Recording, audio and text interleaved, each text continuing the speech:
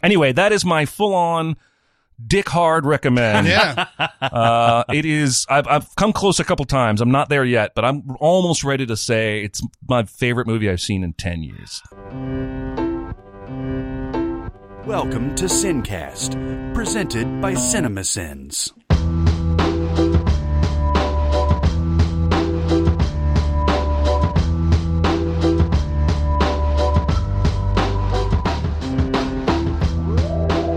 All right, everybody. Welcome to the Sincast. This is Chris Atkinson from CinemaSins, joined as always by the voice of CinemaSins, Jeremy Scott. That would be me. That would be Jeremy. Yeah. And from Music Video Sins, Barrett Shear. Happy holidays! Yes. I thought you were going to give us the Frosty the Snowman. Happy birthday! Happy birthday! Another one of my wife's favorite movies right there. That is an adorable, adorable cartoon. It's okay. Yeah. It's okay. By the way, I said, I know we're getting derailed immediately, but I said on a recent podcast that Santa Claus is Coming to Town is better than Rudolph the Red-Nosed Reindeer in terms of these Rankin Bass specials. I had not seen either in a long time. Mm-hmm. Then last night, my wife was watching Santa Claus is Coming to Town, and I was so wrong. Is it bad?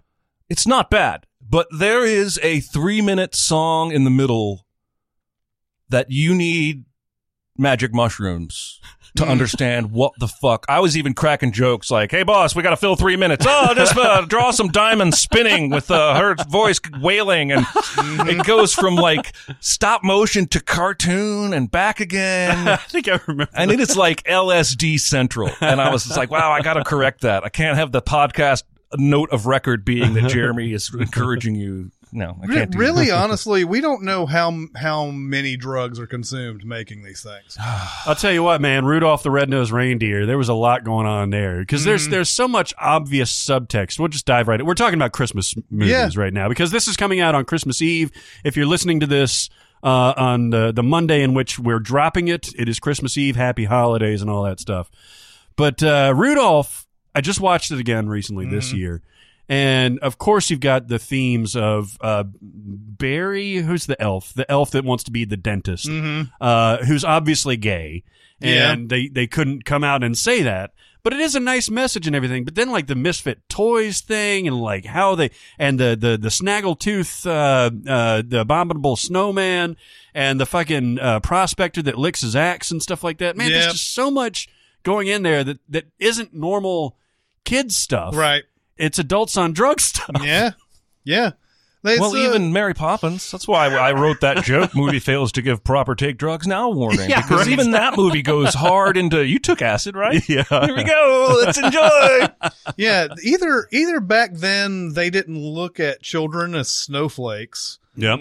Or they didn't give a fuck. That's There's a combination. there's a couple of reasons. There's a couple of things that could be going into that. Since this episode's sort of going to be free form, we mentioned Fleetwood Mac in the previous episode, and I went and looked up rumors to see how much was going on behind the scenes when they were making that. And like, so you had, Stevie Nicks and you had, what's the guitarist's name? Leslie Buckingham? Leslie Buckingham. Yeah. Lindsey Buckingham. They were both in a relationship and they were just breaking up at the time. But then they would still get together and do songs and stuff together, even during all this crap going on. Meanwhile, you had the McVies were also divorcing. Right. And it's funny. Like, I was reading this whole thing on Wikipedia and like, who just kind of like skates by and nobody. Mick Fleetwood. Yeah. Never hear a thing about that motherfucker. Because he's the drummer, right? Yeah. Like, he's just back in the back. Like, Yeah. he's like 7 feet tall, and Yeah. he's just like, fuck it. He's like, this band has pretty much your name on it, and like you're not even the most famous person in the band. And so rumors they apparently were just doing all sorts of fucking cocaine making that album. And you can't listen to the songs without thinking about that. Like they were so high when they made it. But yet they're so perfect, these songs, like these perfect pop songs. But yeah, they apparently would just they would be in this studio and it would be like just really expensive sessions. and they would party all day and all morning and everything, and then when they were just tired and couldn't do anything, they would go and record. Oh wow! Yeah, they found the formula. Yeah, exactly. Yikes! So that's just when you see stuff like that in these shows, I can't imagine they weren't on drugs. Listen, I mean, you can do some amazing work on drugs. Like just kind of sitting here amazed at the whole elf gay analogy. Oh yeah. Like, I don't think that ever crossed my mind before. Oh, really? I always thought it was weird that A, he wanted to be such a specific thing as a dentist, and B, that would bring scorn. I always thought it was a weak plot point. No, I never saw any kind of analogy there, and maybe that has to do with more how I was raised or the environment I was raised in. But until you just said that right now, I never made that connection. That's interesting. It's probably been a long time since you've seen it. Yeah, so, it's probably been 10, 15 years. But in this context, it smacks you in the face immediately, because not only is the elf quote unquote effete, Sure. he's definitely got some stereotypical qualities of homosexuality, at least in those days. But the fact that he's so pronouncedly like, I can't do this, I have to do something else. Yeah. It is my calling. It's me, and it screams of the subtext. It's well done because it is, not, I guess, overt to where you would see it as a kid. Well, this is as good a time as any, seeing as how we're talking about context, because I think one of the things we were going to talk about is that Baby It's Cold Outside controversy and how the pendulum has started to swing back in defense of that song. And I saw this ultimately fascinating Twitter thread by a woman whose name I forget, breaking down the song in its context of when it was written, lyric by lyric, showing that what is being said is because of the times, she can't say, hey, I want to fuck you. I want to sleep over. Society demands that they play this sort of game where, well, it's cold outside. They got an excuse, right? It's snowing, and that ultimately, lyrically, in the era it was written, an argument can be made there's absolutely nothing wrong with the song. And I'm almost ready to just call this a hot dog sandwich issue. I was about to say, it's what it sounds like to me. I mean, I don't think it matters. There's so many people that have covered that song. It's in the movie Elf. Only in the last 2 to 3 years have there been voices rising up saying this song is inappropriate. And I think I've been one of them on the podcast jokingly talking about this before. Yeah. We've even joked as an aside about the Police and how half of their songs are about inappropriate shit. But if we go back and look at the context, there may be more to explain that. And isn't there maybe some Occam's razor type stuff going on here? Like, did we really write a song back then advocating rape? No. Yeah. Right. Yeah. Right. Yeah. I mean, I can't. That's what I can't fathom out of this. Yes, things were a little bit more fucked up. We've talked about that Clint Eastwood movie, all that, but like, I can't even imagine that somebody's like in their house, like, well, let's write this sex song, but it's like, it's cold. You got to stay inside, blah, blah, blah. Yeah. He's happily, merrily writing this along. Not one thought in his head about, or whoever wrote it. I don't know who wrote it. But not one thought in their heads about that type of thing. Then 50 years later, people are like, oh, it's so like rapey and crap. It's weird because, obviously we're in a hypersensitive era, which I would probably take that over the opposite. The other end of the spectrum, right? It's funny because I just watched Mamma Mia 2, and it's got that I Kissed the Teacher song in there. God, and I was like, what the fuck is that all about? Because that derailed the entire movie for me. Well, yeah, because in ABBA's time, when they released it, all right, playful little lark about a student, doing... Doesn't really fuck, but then they put it in a 2018 movie, and it's like, fuck you, man. Yeah, you really weren't paying attention. Or I think I wrote something about, I guess we're sending this movie. I think I wrote something about how, when you make a sequel and you're trying to use only ABBA music, maybe you've gone too far. Like, now we're using songs like this. I mean, the next one's going to have to use like Ace of Base or something like that. The Cardigans? Yeah, the Cardigans, yeah. Oh, that'd be awesome. But yeah, no, I think I actually was like you with the Baby It's Cold Outside thing, because it is creepy lyrically, especially when he's talking about have another drink and that kind of thing. But then you gotta like cool your ass a little bit. Cool your ass. Cool your jets, Big D. As hyper liberal as I am, and as sensitive as I am, there's just some things that it's not worth being all crazy about. And I think something like this, it's hard to quantify though, because if you're like, oh well, it's cold outside, that gets a pass. What else is next? You know. Well, and that's the other thing that concerns me is this.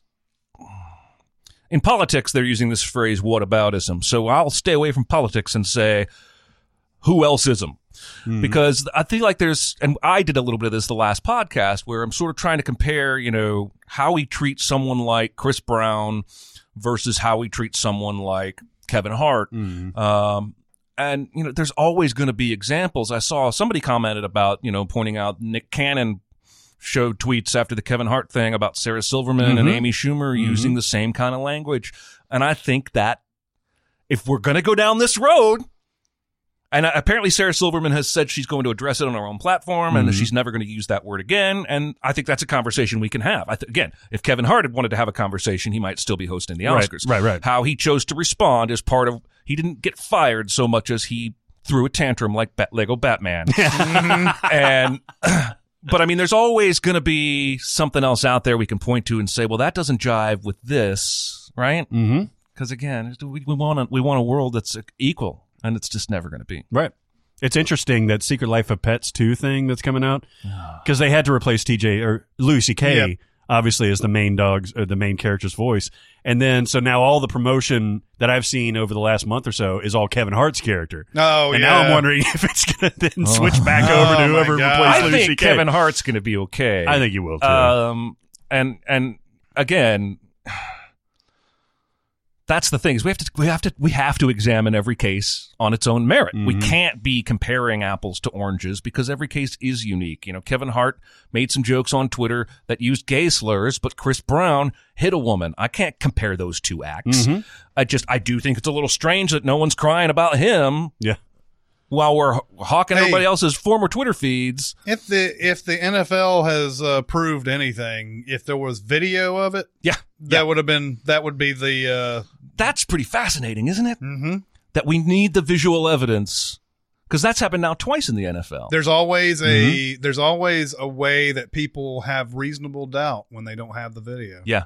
Well, I didn't see it happen. I mean, she says it did. Right. And some people have reasonable doubt even after they've seen it. No, that shit didn't happen. Yeah. That's not even like the R. Kelly shit. That's not even the girl he's accused of hitting. Yeah. But yeah, that's the I know. I think that happens. We do that all the time. We probably do that in our everyday lives and don't even know. Yep. So Christmas movies and songs. Yeah. So have you seen Scrooged yet? I have. You have? Oh, I have seen it. What do you think? You know what? Like I do with every movie. Like I'd forgotten who directed it and all this other type of stuff. And I started watching it and I was like, okay, can I guess who directed this right off the bat? I know it was somebody, a name. And before I see the name, I want to be able to name this thing. I picked Richard Donner. Yeah. It's so Richard Donnery. Yeah. And it's funny because the last time you talked about Goonies, you talked about how shouty it was and how shouty a lot of his movies are.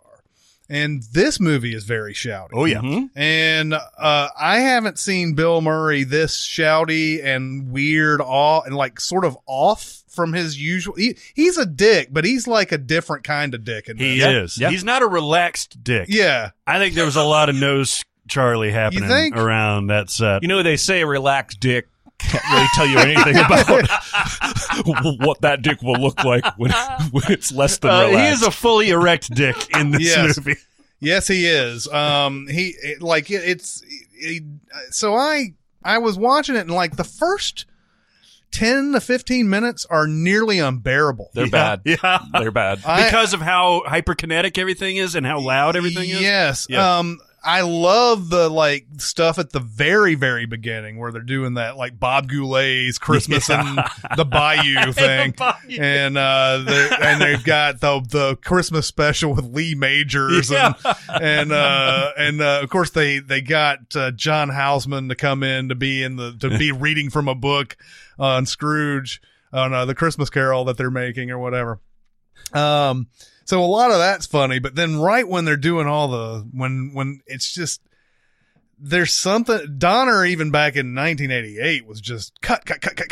And like in the middle of sentences they're cutting and like and Bill Murray's just like, he breaks glass with the way, how bad he is. Yeah. And I was reading some trivia afterwards and Murray said he didn't get along with Donner at all. Oh, really?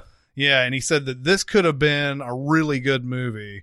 But when I finally watched the final product, I saw that he only used one of the takes one of my takes. Oh, wow. On the really? Like, I guess they did a one for you, one for me type of deal, and only one take did he. Oh, that's see interesting. Of course, there's conflicting information when you go through the trivia of Scrooge, because at one point it says Bill Murray said this script was amazing, and then another part down there said when he got the script he tore it into pieces and they made so who knows what really happened on that.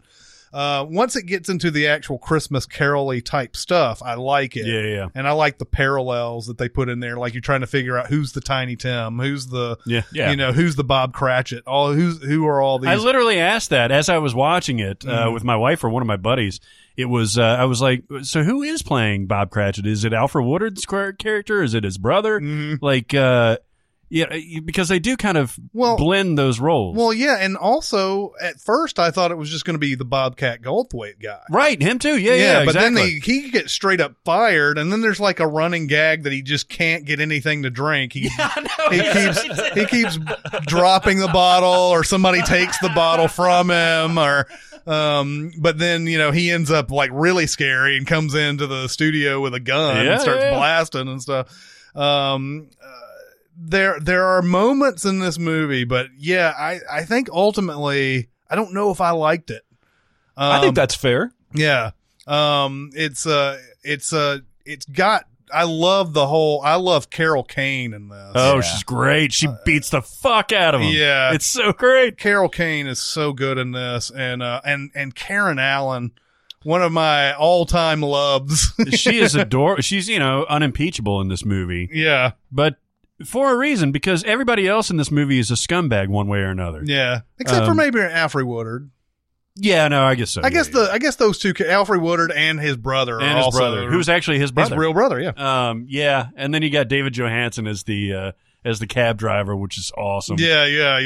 He of the New York Dolls, and apparently, I read another thing in the trivia for this that somebody from the New York Dolls saw this, and when he saw David Johansen in that role, he tried to throw himself out of a window. What? Yeah, he got that upset about it. That was. Imagine when he did Hot, Hot, Hot. Yeah, exactly.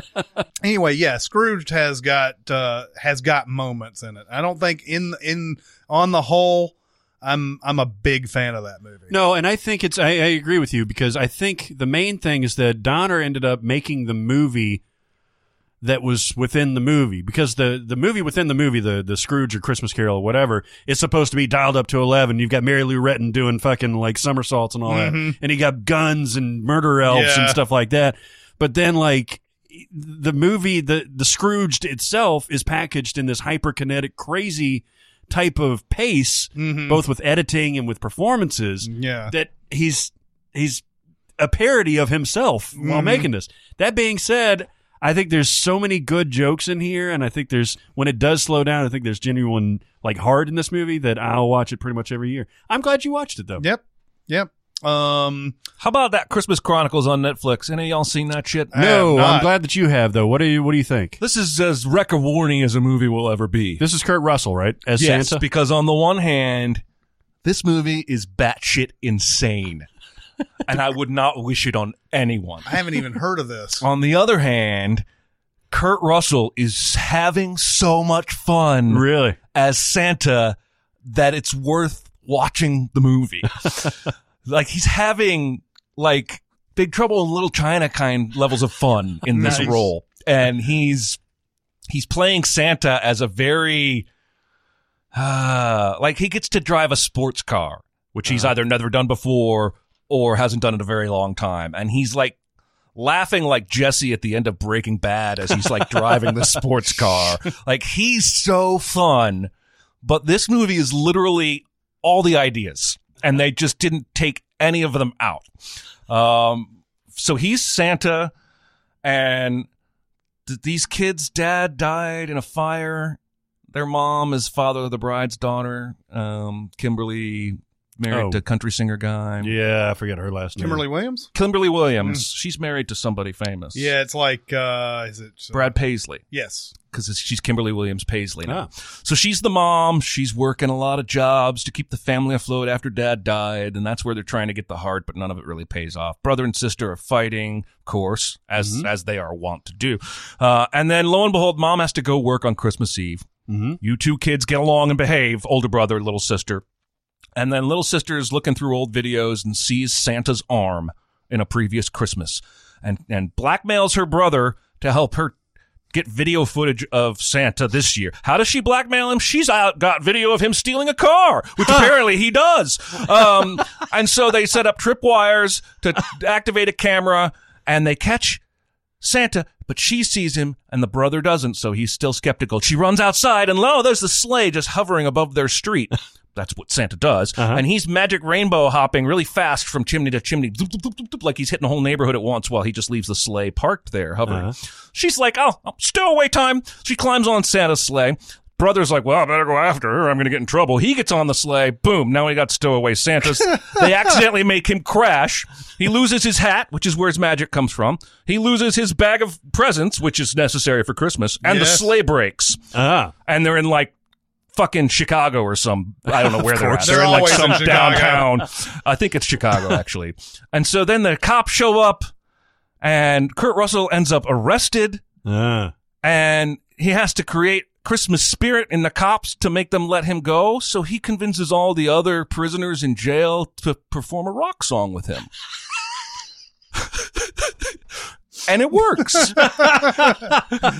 The movie's elves. The movie makes a weird choice to give me CGI furry gremlin elves. What? So they're not humanoid, but they're pastel colored. They're like basically like they look like demon rabbits, and they're like. I'm not even joking. This movie is fucking watch this bonkers. Well, you should. That's why it's a Rec Award. Kurt Russell is having so much fun. He made me laugh and smile a lot. Is it like Troll 2 Christmas edition? Yeah, basically with a huge budget. Now, this is a Netflix original. Now, we have to take them at their word, but they came out a week after this movie had been released and said that 20 million people had watched it in its first 7 days, which, if it translated to ticket sales, that's like a $200 million first week, which is pretty fucking amazing. Yeah. Now, that being said, I wonder how many of them have rewatched it. Yeah. Because it's like, I kind of went in hoping for like a new Christmas classic because, the idea of Kurt Russell as Santa is appealing and, but no. I mean, he's fun. He's so much fun. I wouldn't judge you for watching it just for that. And then we get to the end. We've never met Mrs. Claus, but we hear her voice and she's hanging an ornament or something. And I turned to my wife and I said, you know who that is, right? She said, Goldie Hawn. And I said, well, if it's not, then that's a fucking crime. Of course it's Goldie Hawn. Yeah. Cameo, Goldie Hawn, Christmas. You Mrs. know what would Claus. be Delightful. sick as if it was Kate Hudson. Oh, shit. It gets progressively uglier the more you think about it. Or Chris Robinson. Yeah, exactly. Oh my God. That's something, by the way, that has happened in movies before. There's an actress named Shyler Lee who was in that 80s show back in Not Another Teen Movie. Not Another Teen Movie, yeah. She's got a actor brother, and there is a movie that they're both in where they're boyfriend and girlfriend, maybe?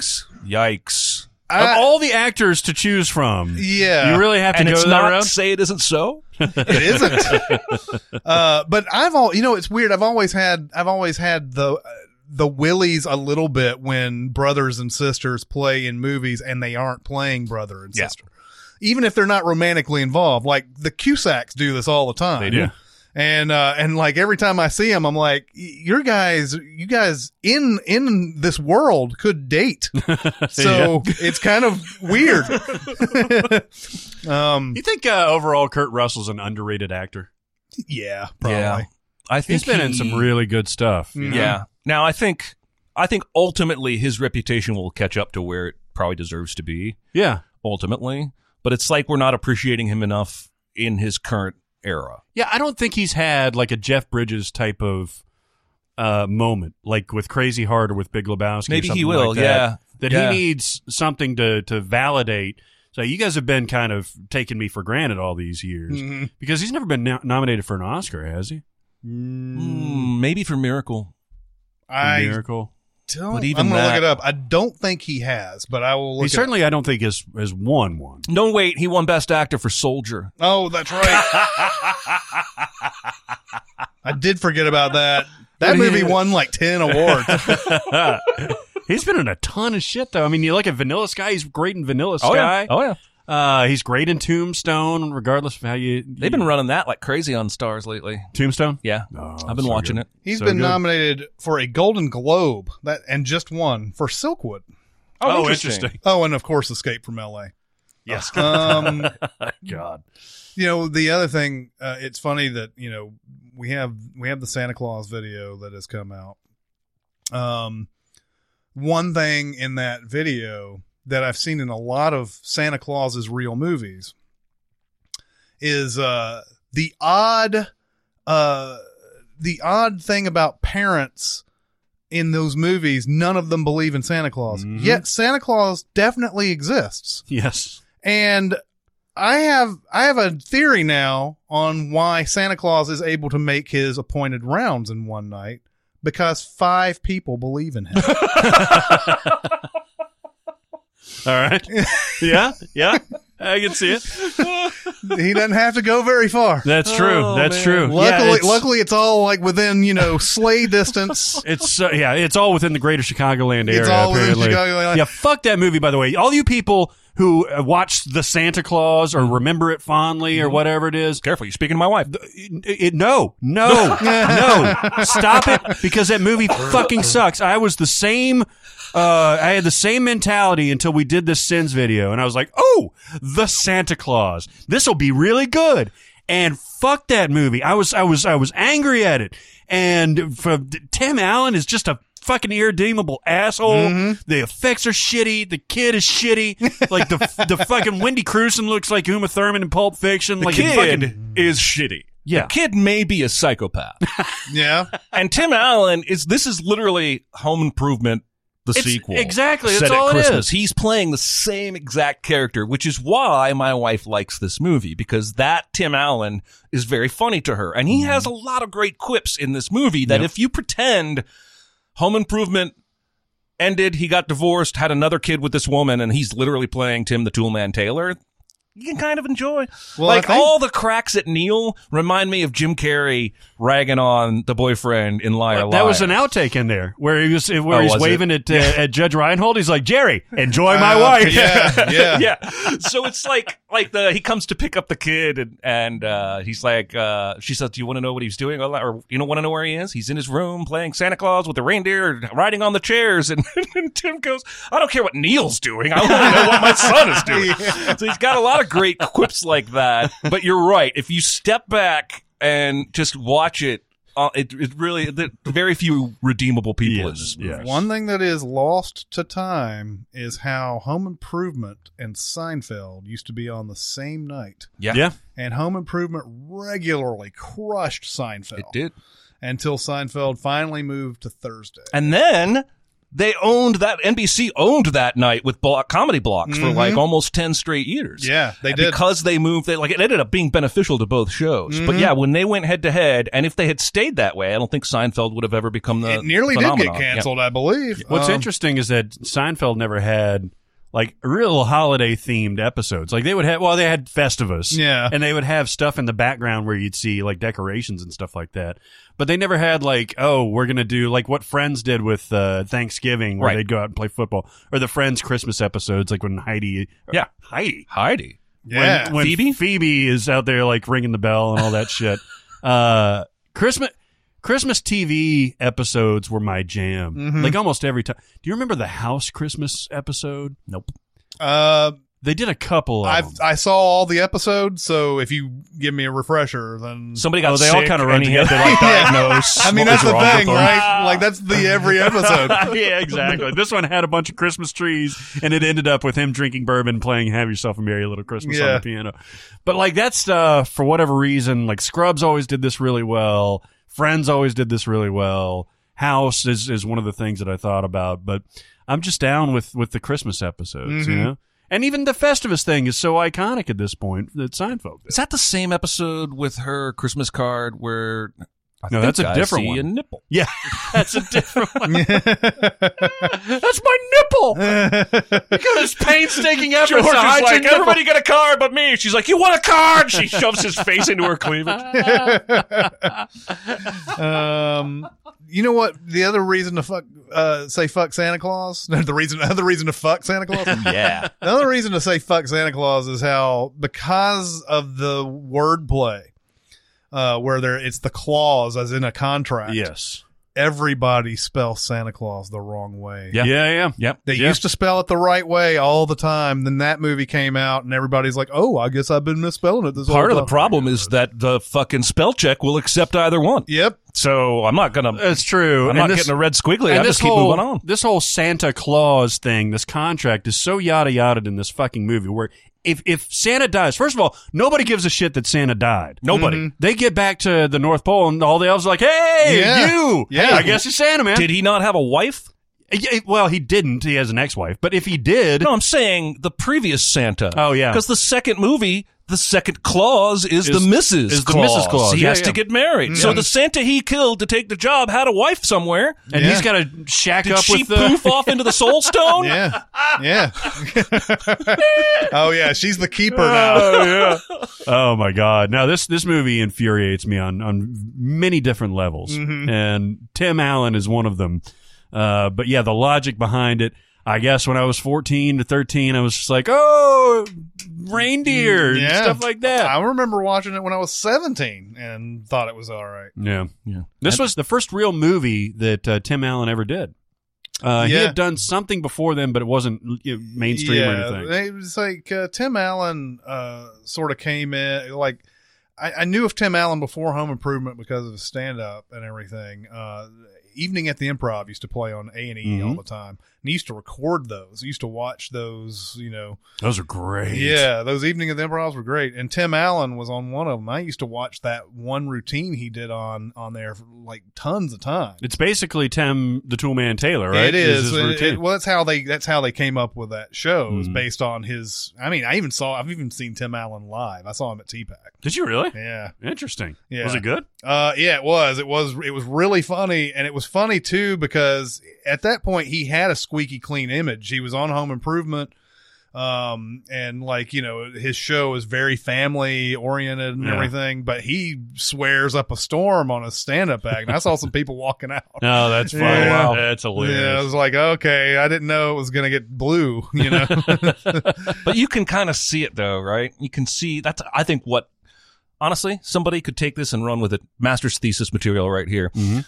The reason Tim Allen was funny on Home Improvement and the Santa Claus is because we can see the blue comedian inside that's not allowed to come out. Yeah. And so the rage kind of moments, like when his kid says, "What did it feel like to go in the chimney?" And he says, "It felt like America's Most Wanted."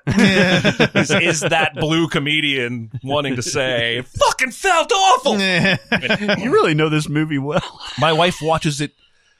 I think anyone judges me for this, I'll punch you in the face. My wife has probably watched this movie every day for the last week and a half. Oh, wow. Wow. Now, granted, it has been playing on TV on some channel. Right. She has yet to put the DVD in. But if she sees it, she watches it when she's flipping channels. Like, it'll supersede new episodes of her favorite shows if that shit is on. So, Wow. I just, I'm... Do you What are you remember gonna do? Santa Claus the movie? Oh yeah. Oh, yeah. Dudley Moore? I never I watched don't remember it. anything about it, but I don't I either. saw it. I don't either. I also remember it was PG. And I was like, why is that PG? Because at the time, I was like, PG means there's some real shit in there. Which actually, in the 80s or the early 90s or whatever, This was 80s. You could have like titties and shit in there, Yeah. and like It isn't shit. and like actual like profanity in there. It famously done in Airplane 2. Yeah. But still, man, remember that era? Like, now PG literally means you can show this to your, like, zygote, and it's not going to offend you. Yeah. Right? Zygote. Like, G might as well not even exist. Yeah. Yeah, exactly. though G is for like Veggie Tales. and Yeah, stuff like exactly. that, Or yeah. that shit on, like, there's some crazy kids programming on Netflix, too. Like, it's just some shit you've never heard of if you don't have, like, a 2-year-old. But then you go and visit somebody who's got a 2-year-old, and you're like, what the fuck is this? Yeah. Oh, yeah. I just put that on. They watch that all day. One thing I did want to mention, Jeremy had talked about how a few of my favorite things had become a Christmas song. Pissed me off. So I just watched The Sound of Music, I think last night or the night before. And The Sound of Music is typically played around Christmas time. And it does have some Christmas overlap in some of the scenes, but it's set in Austria and Vienna. And It takes place over months, if not longer, right? Yeah, but it does have a very holiday feeling to it. And I came away with it thinking like, wow, this kind of got me into the spirit for the holidays, even though it's not specifically a holiday My movie. wife is trying to tell me this year that You've Got Mail is a Christmas movie. Doesn't that happen over Christmas? Well, You're dealing with the same thing where Christmas occurs during the movie, but the movie takes place over like 10 months. Sleepless in Seattle does for sure. Yeah, well, because New Year's is where she meets him at the top of the Empire State Building. What are your reasons, Chris, for the Die Hard determination? Okay. So first off, let's go with the abstract. This is not a movie that you think of when it's time for the holidays. Like, there's not the usual tropes of holiday movies in this. It's not families getting together. It's not, it's not getting gifts. It's nothing of that sort. It is set in Christmas. Yes. I will argue that the creators of this film and Fox did not consider this a Christmas film because they released it June 20th, 1988. So it was a summer action film, but they just happened to have Christmas in it. There are just a lot of things in the movie that just don't vibe with all the other holiday movies that you've ever seen. Especially since it's in L.A. where there's no seasons or anything like that. Yeah, which is that's a funny thing that's in Annie Hall to me is when he goes to California and there's all that, there's the Christmas music and the Christmas decorations and everything, and it's just sunny and there's no snow or anything. There's something wrong about it. It's like the beginning of Almost Famous is like that too, because it's Christmas time Yeah. in the beginning of Almost Famous, but they're like driving in sunny California. Yeah. Die Hard. Okay, here's my ultimate thing. I can play Die Hard any time of the year and not feel like I'm relegated to the holidays. Whereas a holiday movie feels like I have to be around that time to watch it. If I had the inclination to watch Jingle All the Way, I would not watch it in April. Right. But I could watch Die Hard in April. Well, and I'll flip channels and see Elf in June showing on HBO, and I'm like, what the fuck are you even thinking? Yeah. Like, this has got to be for, like, who? Yeah. Who is this for? And so I think that's what it comes down to. Does the movie feel odd watching it any other time than the holidays? Right. And if you watch anything that's if I watch A Christmas Story in August, what the fuck is wrong with It me? feels weird. Yeah.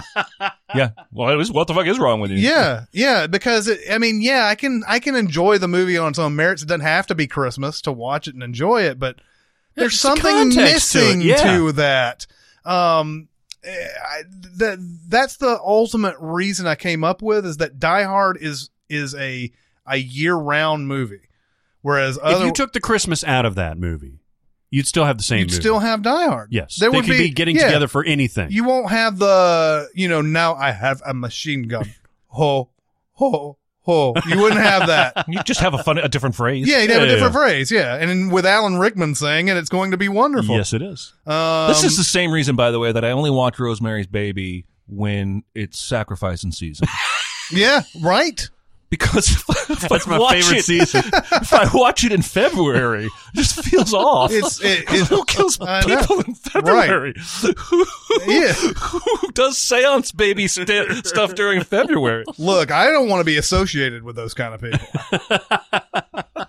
Killing in February. It's like wearing white after Labor Day. Exactly. God, honestly, I was just watching Rosemary's Baby again the other day, and I think the creepiest thing in that entire movie is all the naked old people. Oh, yeah. In her dream. Yeah, Which Oh, is yeah. not a dream. But, like, that's creepier than any of the actual creepy shit they try Yeah. to show me. When I realized that all those people are naked. Yeah. Just like, You look down, you're like, oh, there it is. Are there any other Christmas movies you think we need to apply this test to? Let's make up a name like the Bechdel test. This will be the Christmas test. Yeah. We'll name it something, and we apply this logic to a Christmas movie. Is this a movie that you don't feel weird watching any other time of the year? And I think that goes for a lot of the Shane Black movies that that Jonathan was talking about earlier, like Right. the Kiss Kiss Bang Bang and Long Kiss Goodnight and stuff like that. Those have Christmas in them, but they're not Christmas movies. Right. I would watch those anytime. Iron Man 3 would work just as well if it was Or- Easter. or poorly. Yeah. Yeah. There's nothing in Die Hard that they can or can't do because it's Christmas. Right. There's a couple of references, like when they want to shut the power down and all that. Like, hey, it's Christmas. Well, they're going to shut the power down anyway. Yeah. Yeah. Doesn't matter whether it's Christmas or not. There's just, that's the thing. The setting is fine. It doesn't have anything. If it was, I would almost argue if the movie it was like set up where it was family and everything, and John McClane comes home to his wife and his kids, and they're having a dinner and they're exchanging presents for 30 minutes, and then it turns into an action movie. It's still not a Christmas movie, probably. Yeah. You know? Well, it's weird. Something like Eyes Wide Shut, which I know I've talked about exhaustively, is to me a very Christmassy movie just because of all the backdrops, the colors, the fact that it's referenced, they're going out shopping and all that stuff. Mm-hmm. But it's one of those movies I would watch, and I think you can watch at any point of the year Yeah, and it not really doesn't- feel like it has to be that season. Yeah, it doesn't require Christmas at all. You can set that anywhere. Whereas you can't put the Santa Claus in any other. Nope. Even though they try to. you They can't. go through the whole year. Yeah, you can't take that. You can't take Christmas out of the Santa Claus. Right. You can take Christmas out of Die Hard. What about Love Actually? Okay, so I haven't seen Love Actually since it came out. Mm-hmm. Have you still not seen it? I've still not seen it. Standing firm. I don't know how much that matters. There are some holiday things in it I remember, Yeah. but not. It's not. If you were just to randomly say Love Actually, would people just think Christmas? I think now Do it really? has become what Scrooged was, maybe, or something like that to our generation. It's become like the go-to Christmas movie. Like I used to, when I was working at the lab, the women that were working on my staff were all like 20-something women, mostly, almost all of them. And they would get together and watch Love Actually. And I was like, oh, because it had been since the theater since I had seen Love Actually too. And I was like, why are you watching that now? And they're like, oh, it's like a Christmas classic. And I'm like, oh yeah, I guess there is Christmas in there. Man, I may have mentioned this before. Love Actually, I've only seen the movie one time, but it conjures the same horror story that From Dusk Till Dawn does for me, because it had one of the worst movie disasters I've ever had as a projectionist. And it was a sneak preview before the movie came out, all that. And, especially at that theater, which had a lot of static problems and stuff like that. It was one of those where it must have happened like this disaster must have happened either slowly and just nobody saw it happening. Because it was like that projector was like right next to us. I didn't hear anything weird or anything like that. But like, Did it get tangled? yeah, I got it. That's one of those where it was spaghetti. Once it brought the film through, once it brought like 2 layers of film through the brain, and like it started doing, and it threw off the platter and all that. That's just It flew off the platter. Chris got out of his seat to see what was the matter. yeah, exactly. It was yes.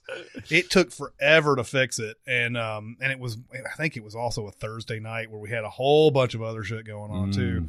So it took forever to fix it, and there was like actually a couple people who fucking waited for it. Like it was hours later. Oh shit! They really wanted to watch Love Actually. Well, it was like towards the end, Colin Firth is expressing his love in Portuguese, and like and he's mispronouncing it and all that. I don't know what any of that means, and I hope I never do. Yeah, but that scene was going on. It's towards the end. You always had a weird thing.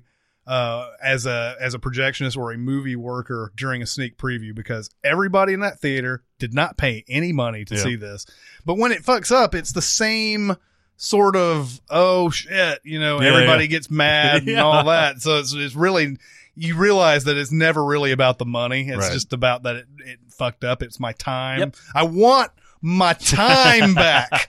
But yeah, that's what that movie conjures for me most of the time. I will have to watch it again. I didn't realize that it had been, it's been canonized at this point. Christmas co-opted. Well, and also, I mean, we watched a preview at the Belcourt, like the Prestige Theater over here, where they're doing a re-release of it theatrically, at least there.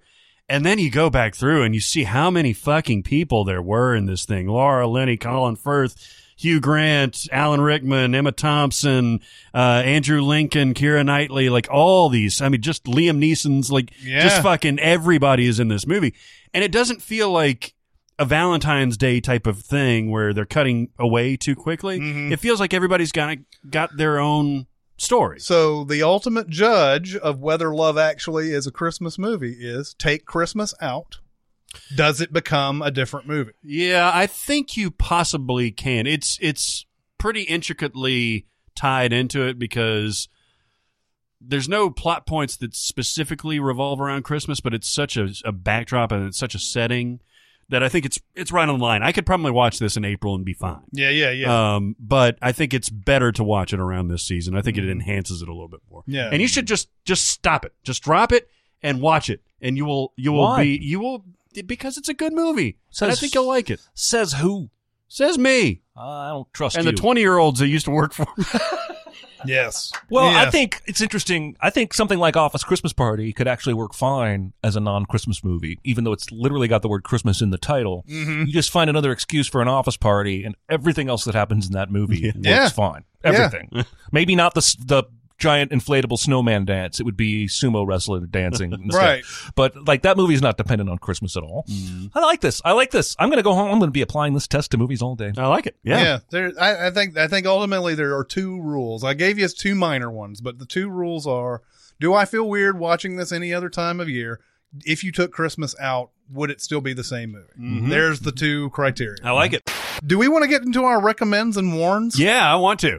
Totes Amazeballs. They're great. It won the Academy Award. Oh, for what? For best movie ever made. Yeah. It'll be fun. Yeah. This is going to be tough. Uh-huh. You want to go first? Oh. No? Oh. I saw Roma. Uh-huh. Oh, okay. That would be the only thing I would recommend at this point in my life. Okay. Just in general? I have seen it 3 times now. 3 times. And I am nervous to have this conversation because I know you did not enjoy it quite as much as I did and might not even have liked it much at all.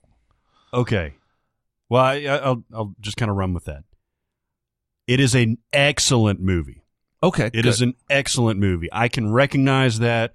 It's perfectly shot. I wish I had seen it on a big screen. It's expertly shot. It's gorgeous. The performances are amazing, especially the lead woman, who I don't think even had a history of acting professionally, at least, and had to be talked into like the audition for this. Mm-hmm. There are certain scenes, 2 in particular, that I'm thinking about that blew me away. one happening at the beach and one happening in a forest. That brought to mind almost Children of Men type of cinematography. And he did the cinematography, Alfonso Cuarón. He did everything. Yeah, he did. He wrote it. He was the cinematographer. He directed it. He was the producer, and he edited it. Yeah. My main question after this movie was done, which I recognize as being excellent, was what happened in this movie. Well, see, and I think that may be the point that he's going after. This is a slice of life movie. This is a personal retelling of a lot of my background. It just isn't going to have the motion, not the emotion, that really would make me want to come back and watch it 3 times. Part of the reason I said in my tweet, have you seen it? I have. Feel free to jump in anytime. That it was not like any movie I'd ever seen before is what you're talking about. In that the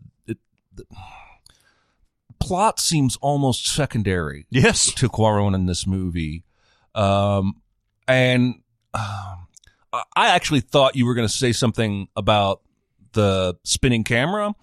Because that was the only thing I could see maybe distracting some people into not really being able to get involved in the world, because he does it a lot.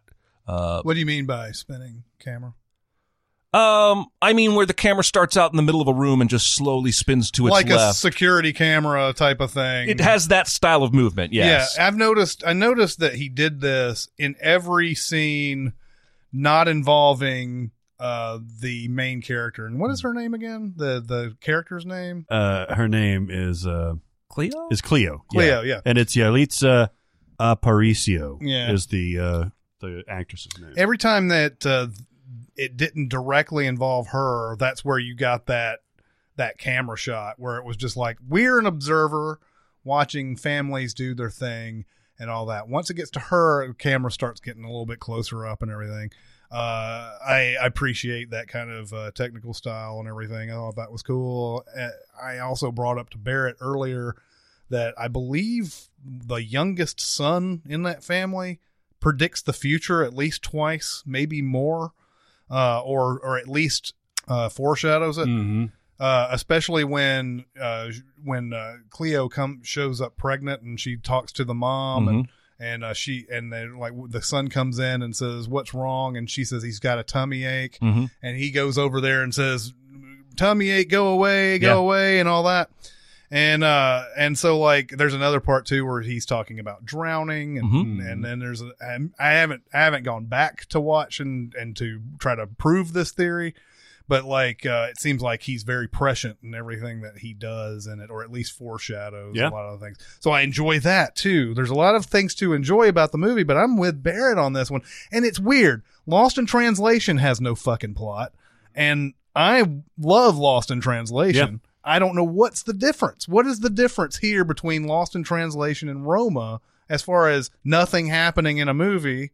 Because of with Lost in Translation, I don't think there's an easy answer to that, but I feel like because they distilled the story to 2 main characters and their relationship in Lost in Translation, that the ennui doesn't take the lead role, a little basically. bit more conversation to sink your teeth into in that.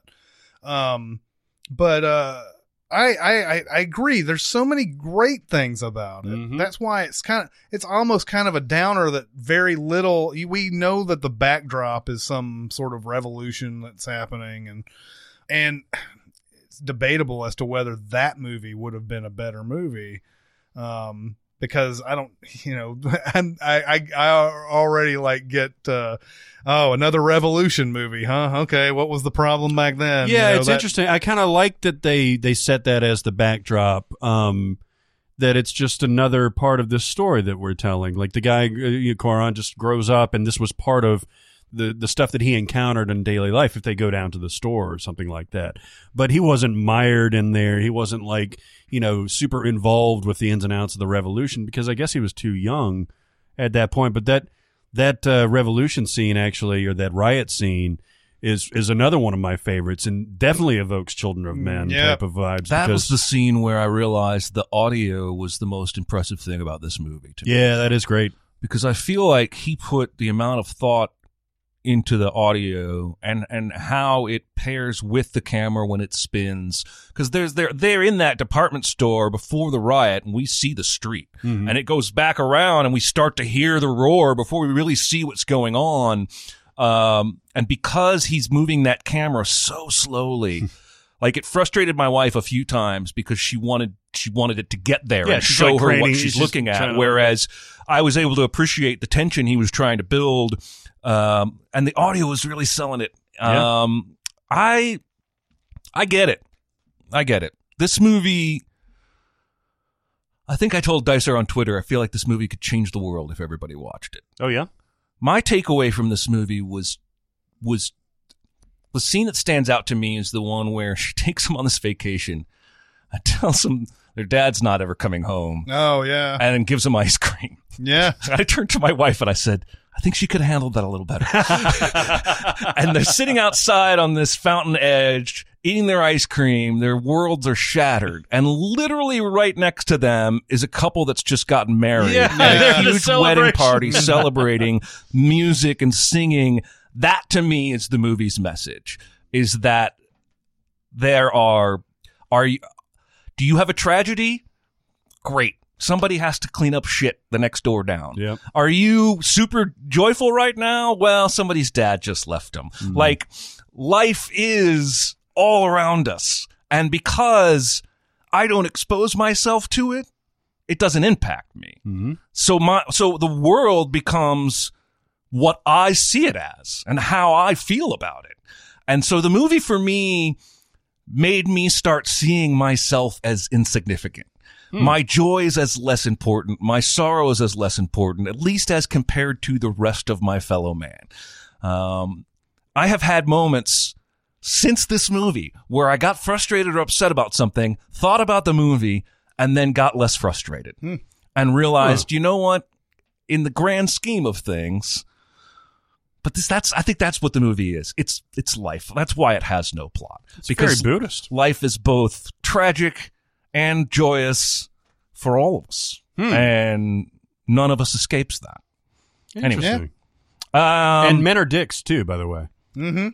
No men in this movie come off. The older brother is the older brother kills me. The movie nails that age when you hate all your siblings. Because, like, he doesn't want to share his candy, and the grandma makes him share the candy with the sister, and when he tosses it to her, he says, "Here, get fat." And I just was like I saw... It's such a throwaway line. Yeah, and I saw... It's so crazy to me how much of myself I was able to see in those kids, considering how completely removed my life and upbringing was from this, this film, right? I didn't grow up in Mexico. I didn't grow up in a household where we had housekeepers or nannies. I was not raised by a nanny or a housekeeper. You would think it would be a very hard movie to relate to, and I think that's why I think it's so magical, is that it ultimately became incredibly easy for me to relate to. Because at the end, when you strip away the culture, when you strip away the revolution, when you strip away the language we're speaking, we all have the same ups and downs. Yeah. Sads and happies. Anyway, that is my full-on dick hard recommend. Yeah. It is, I've come close a couple times. I'm not there yet, but I'm almost ready to say it's my favorite movie I've seen in 10 years. What are we missing, Chris? Because I don't know that you're missing anything. It's not like you're on an island. Like I feel like I am on an island, or we're on an island. I feel like we're in the minority. Leonard Maltin is raving about this movie. All the critics. What we were talking earlier, it's got like an average of 9.1 or something like that on Rotten Tomatoes, 8.5 on IMDb. There's something I'm missing something. Something to be said though for a movie that is as technically brilliant as this. Yeah, I recognize that it's a gorgeous. It's important to point out you guys movie. aren't saying it's bad. Right, you guys right. aren't saying you didn't like it. Yeah. You guys are saying you didn't like it quite as much as everybody else Yes. did. This is how I felt about Infinity War, by the way, because people seem to think that I hated that movie when I was like, no, I just didn't want to have sex with it. Yeah. I liked it. I just didn't want to take it on a date. Right.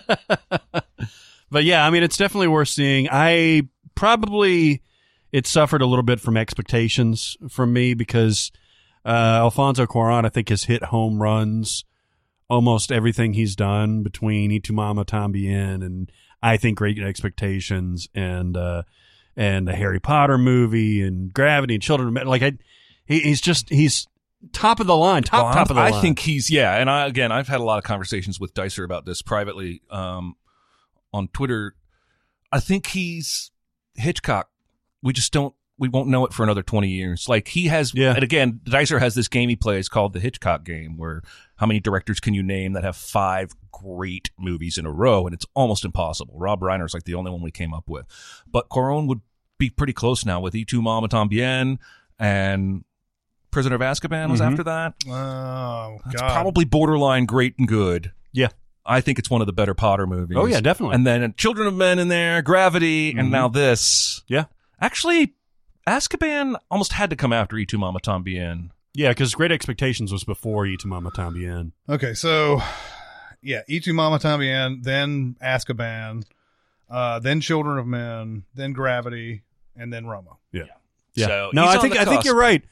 Even though I didn't like this as much as I think any of those movies, I think I like this better than Y Tu Mama Tambien, even though I love that too. Just the balls on the guy going, this is the vision I have. Mm-hmm. No one's going to understand it until it's all the way done, but I know I'm on the right track. So let's do this. Let's shoot in black and white. Yeah. Let's do the spinning camera. Let's shoot in all foreign language.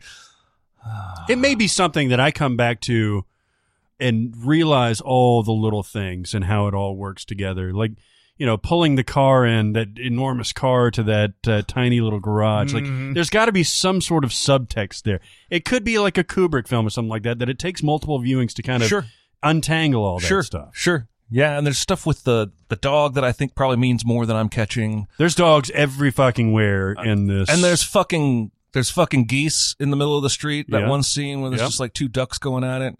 I actually said to my wife, they're fucking. I pointed at the screen. The airplanes, I think I've got figured out, but there's a lot of it very intentional airplane overhead imagery. Yes. What is my take at this point is just that it's another subtle visual reminder that it's just another day. Like whatever you're going through right now, to somebody else, it's just another day. It may be the most tragic thing you've ever experienced. It may be your wedding day. The guy next door to you, it's just a Wednesday. Mm-hmm. Just the planes are still going overhead. That was my take. I actually said early in the movie, I'm never gonna know what those damn planes mean until I get in a room with this motherfucker, because for a while it baffled me. But once I kind of came around to my understanding of what I think he was trying to say with the whole film, the planes kind of fit into there. That's interesting. Anyway. I like that. This is something that I'll watch again. Yeah, and there's going to be there'll be all sorts of like little symbols and stuff like that. I mean, the car thing is a funny thing to watch when the dude's trying to park his car. It ultimately just means he doesn't fit here. Right. Yeah. I mean, it's just that's you have that's as basic as it gets, but then you get some more stuff as you get further. Well, and then when drunk mom tries to park the car, she doesn't care if he fits there anymore. Exactly. Taking everything and out, decides man. to sell it and get another one. But yeah, You guys got recommends? Yeah. What do you got? So I watched a couple of Buster Keaton movies over the weekend, and I had seen The General 20 years or so ago. I really enjoyed going back to it and watching it. Buster Keaton, much like Chaplin, just was perfect for this era, the silent era. Could express so much without over-emoting or anything like that. The General is basically it's set during Civil War times, and Buster Keaton's character is told by his girlfriend, you need to join or else I'm leaving you. You need to join the Confederate Army or else I'm leaving you. It's an odd thing about The General. The Confederate Army is the protagonist in this, and apparently this is something that was based on, I guess, somewhat of a true story. I haven't looked into that, but he's a trained engineer, and like the reason why they don't let him be a soldier is they feel like he's more valuable as a trained engineer. Like they he'll do his best work while still on the tracks, and so while he's trying to figure out what is it, because his girlfriend gives him the ultimatum. He's like, you didn't even stand in line. He does stand in line. There's a big whole funny thing with him trying to stand in line and try to get into the army, and they won't let him in. And then there's a point where a guy in the front of the line isn't even looking, and the clerk is like handing out like a pass to go into the army or whatever, and he goes over and steals it and tries to run away. But he's trying to figure. His girlfriend gives him the ultimatum: don't ever come back to me until I see you in uniform and all that. Fortunately for him in the plot, she's on the train when the Union Army comes in and steals a train, and they have this plan that they're going to come in and they're going to flank the Confederate soldiers and all this. They're going to win. They're going to have this surprise battle and everything. And he gets wind of it, so like it's a chase scene all the way through. Him chasing them. And then like all the different little mechanics of what they can do with trains, and like taking cars out and putting like stuff to block the tracks and all this stuff they keep doing. And at first they think it's the whole Confederate army coming after them. And then they realize it's just him. So then it becomes a chase scene coming back the other way. awesome. And Buster Keaton is fucking great. And there's a scene in there. It's a famous shot of, cause they did everything real back then, of a train going over tracks and just the tracks just collapsing and the train coming down into the water and everything. Very short, hour and 7 minutes. Excellent movie. If you want to see some real, like, amazing physical comedy and everything, and this one, not as much of a comedy as you'd think, maybe more of an action film than a comedy, but it's got a lot of comedy elements in it. If you want to dip back into the silent era, watch The General. It's really good. His other one, Sherlock Jr., just as good. He's a film projectionist. Oh, nice. Who is reading a book on how to be a detective. And so like he wants to buy something for his girl. He buys it. Somehow, some way, there's been pearls that have been snatched, and he's blamed for it. And so like most of the movie is sort of him dreaming of a scenario of where he's making his own movie essentially about where he's the hero and he's the one that's on the case, and so like the very beginning of this movie, it's him trying to woo this one girl, and there's another guy who's trying to steal her from him, and he's the guy who's actually stolen the pearls or whatever, or he at least imagines that he's the guy who stole the pearls. But very beginning, he's accused of it, and so they're like, we don't want you in this house ever again, and all that. So he's like he's at his job running a movie or whatever, and he just falls asleep. And he starts imagining himself walking into the movie screen and being in the movie itself. And there's a great just tour de force type of thing where the scenes are changing up on the screen. And it's like he'll be on a rock and he'll be about to fall off the rock, and then it'll change, and then there'll be like he'll be in the middle of two lions or whatever. Wow. And it all looks just amazing. Like you think about it, like this is like in the 1920s when this movie was made. It's hard to imagine like how like hard that must have been back then to pull that off. And I think it's basically a stage, but it makes it look like it's an actual movie screen and everything. So yeah, the whole thing is him trying to figure out this thing, trying to solve this pearls mystery or whatever. By the end of it, obviously, it's very happy or whatever. Yeah. 45 minutes. Ooh. Just, you can watch both of those movies in the amount of time it takes you to watch Braveheart. Yeah. Did this come on TV, or did you break up in like a I have a monthly thing that I go to. There's a bunch of friends who like pick movies. It was my week. Oh. My month this month, and I picked these two movies. Oh, cool. I've seen a lot of Charlie Chaplin movies. I don't feel like I've seen enough Buster Keaton. I haven't either. And I've seen The General before, but I had forgotten a lot of it. So I got a little refresher on that, and then saw one I've never seen before. And guy we were with also suggested one of the shorts. I watched one of the shorts called Cops.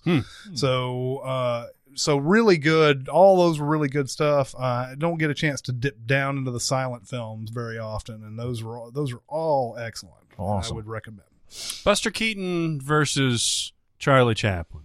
Yeah, I haven't seen enough to really say. Isn't there one like way or the another other. one that like none of us give the right credit to? Who was like, It's like the Three Tenders, the other guy.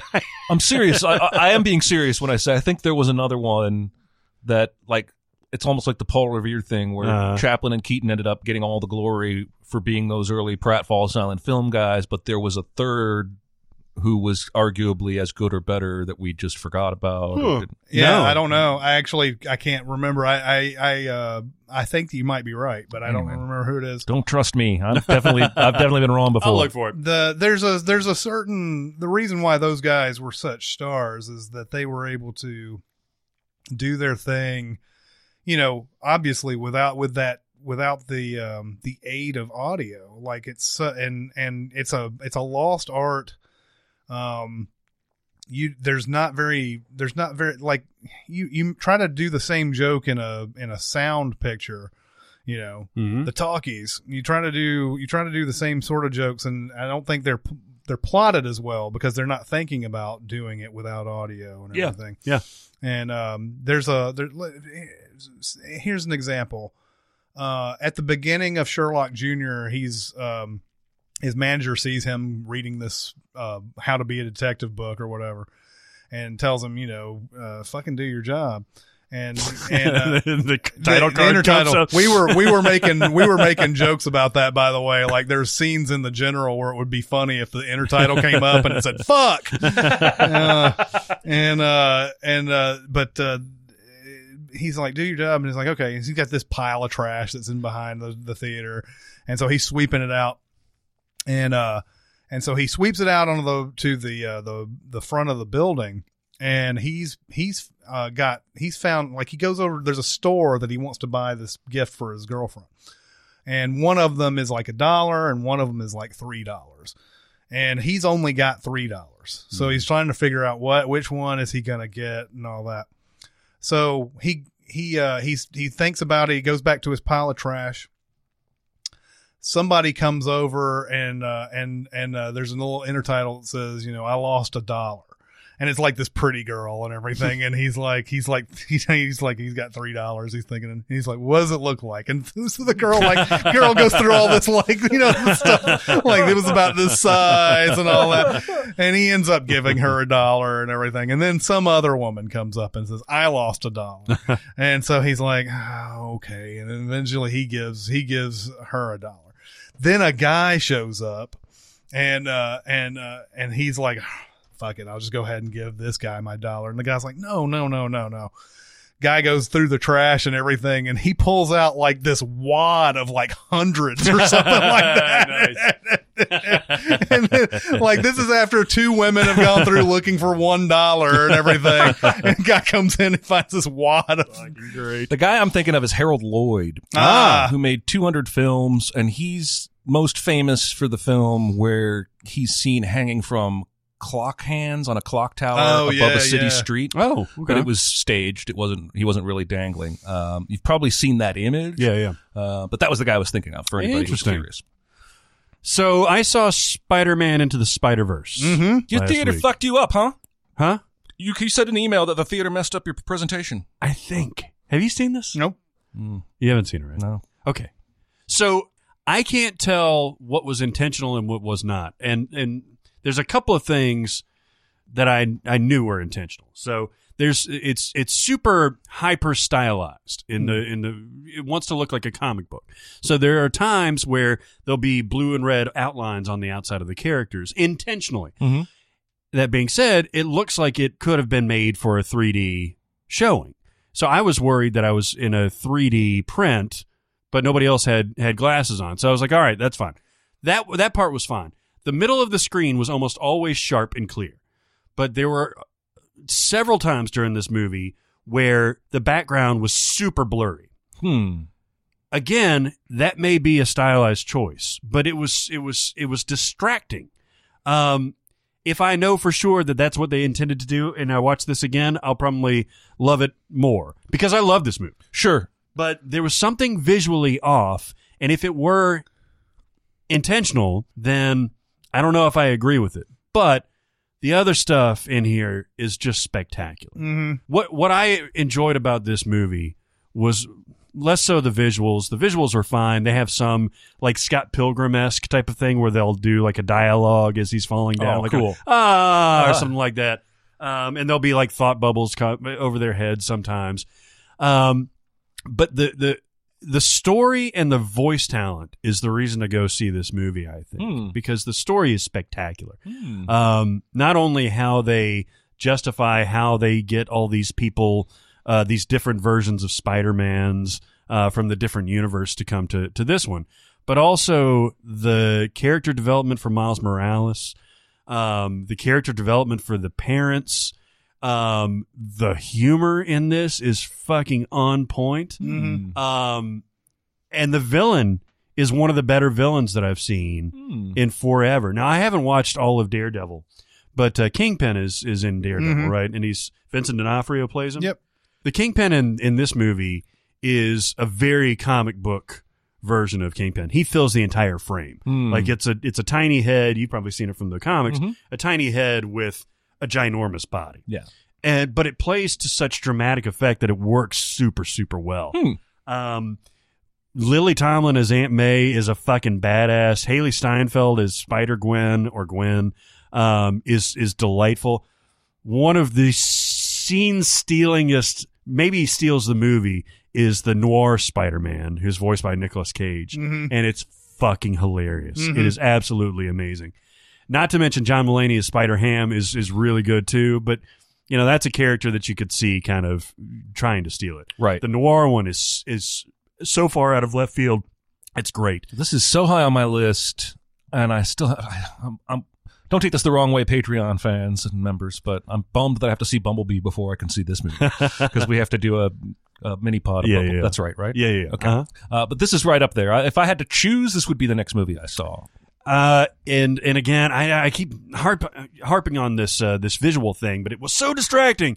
If I either just reconcile that in my brain that was an intentional choice, or if something was fucked up in my theater and I see a clearer version, because I haven't seen people referring to the blurriness in particular. My guess is that it was fucked up by your theater. I've been to that theater, and I don't think they know what they're doing there. Okay. In fact, I have to always think, do I really want to deal with this theater when I go to a movie? I've never seen it that bad before. I know that we've had our issues, but that blurriness that you're talking about could be a couple of things. First off, having seen the trailer for Into the Spider-Verse, I don't remember seeing any stylized blurry things in that. Right. That's the first clue. If that was something that was, if you saw that in every scene, not every scene, and that's again. Whereas I could talk myself into it being an aesthetic choice. But, usually, it sounds like there's a couple of things. One, either you had, a lens with some lens either misplaced in the projector, or you had 3D polarizers that were still on the projector when the movie was running, which is something that not only blurs things, but it also takes away a lot of your light. But if you didn't notice any light issue, then it probably wasn't polarizers. But my guess is that theater fucked you. I see. Well, despite that, everything is awesome. Yeah, about it's still this your movie. recommend. That says a lot. I think. It's fantastic. This is a whole universe that I could have spent. Even though it's on the long side of an animated movie, I could have spent more time in. In fact, I think Leonard Maltin actually said that the length was a bit of an issue for him. I love this stuff, man, and the fact that you can get all these other Spider-Men in there, and the way that they interact. There's one scene where they're trying to hide from his roommate, from Miles's roommate, and I won't spoil any of the jokes that happen there, but it's just drawn and executed perfectly. It's maybe in the trailer actually. They're up on the ceiling, all together and moving at the same time when he moves, and it's perfect. It's absolutely perfect. So this has my highest recommend. Absolutely awesome. Yeah. It also did very well too. I wasn't expecting it to. That's very cool. I was pretty on record as thinking this was not bomb, but it wasn't going to do what they would hope it would do. Now, 35 million domestically is amazing. Mhm. It will be interesting to see how it plays once Aquaman and Bumblebee both open. So it still has like that, still has a chance where it's like, but it's coming. It's Christmas. Christmas movies always get the buoy, man. Doesn't matter how bad it is. Like I remember everybody saying, and I like this movie. I remember Valkyrie coming out around Christmas, and it was not considered that big of a hit. It was like, I think it just basically played through Christmas. Like it ended up making like a decent amount. Not a huge hit, but that Christmas thing, man, it just buoys. You gotta find a way to, and plus this is rated PG, which is interesting. I felt less reservation taking the kid to it. He loved it, by the way. There is like some heavy themes in this. Like this thing gets real. Both with, particularly with Miles's family. What a cool background this kid has, man. Like he's super charismatic. He's really popular in the neighborhood. He goes to a charter school. His dad's a cop played by David Tyree Henry. His uncle is Mahershala Ali and just voiced to perfection. His background is yada yada in a good way. Like he's got Hispanic roots and African American roots. That doesn't really affect his character or the way other people perceive his character. Yeah, I read an article that they intentionally didn't give subtitles for the Spanish speaking because they wanted it to be immersive, like his real life would be. Yeah.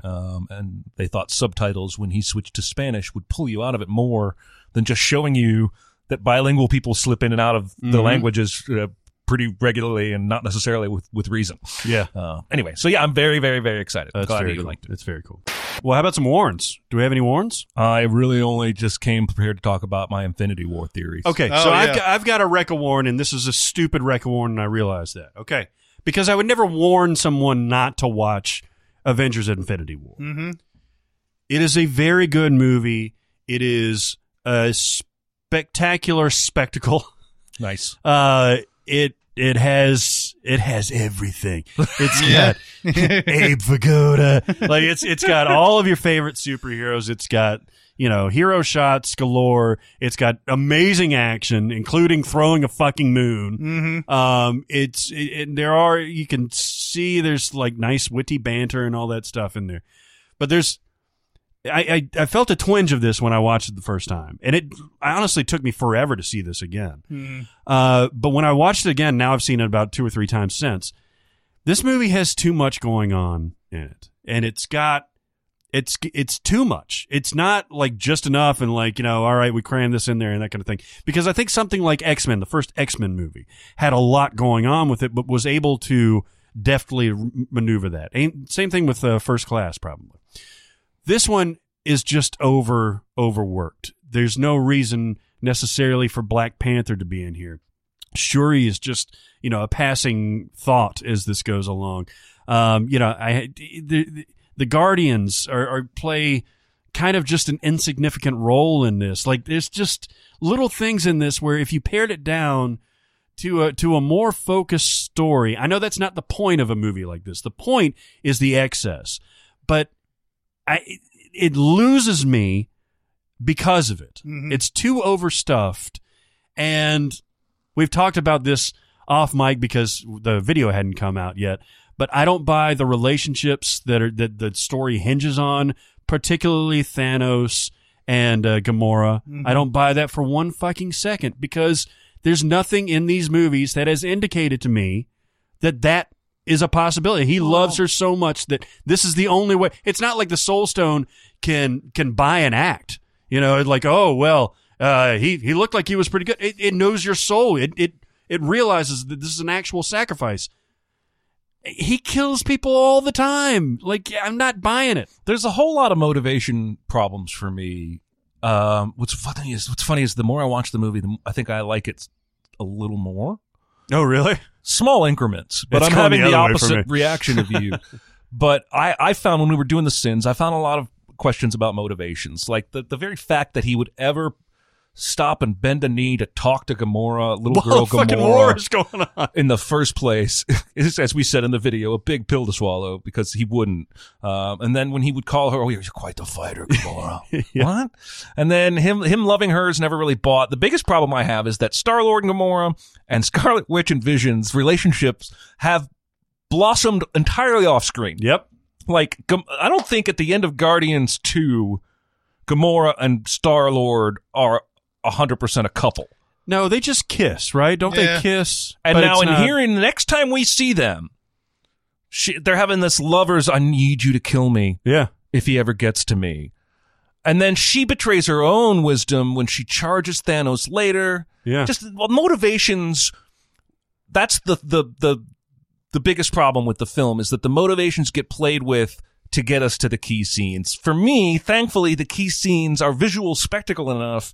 I can largely overlook it. Like, I wrote some shit about how this is the second MCU movie in a row where our big final battle is happening in Wakanda, and that's a little repetitive. Right. But that's probably not worthy of sinning in the sins video. But it's, again, this happens with every movie. The more you watch it, the cracks start to show. Sometimes there aren't very many cracks, and so your love grows and grows and grows and grows and grows, like The Martian. And sometimes there are cracks that start to gnaw on you. I think the movie, in hindsight, in Jeremy's perfect world, 2 or 3 films before this, we could have gotten a standalone Thanos. I don't know if I And- would want to watch an entire. I don't know the way that their track record.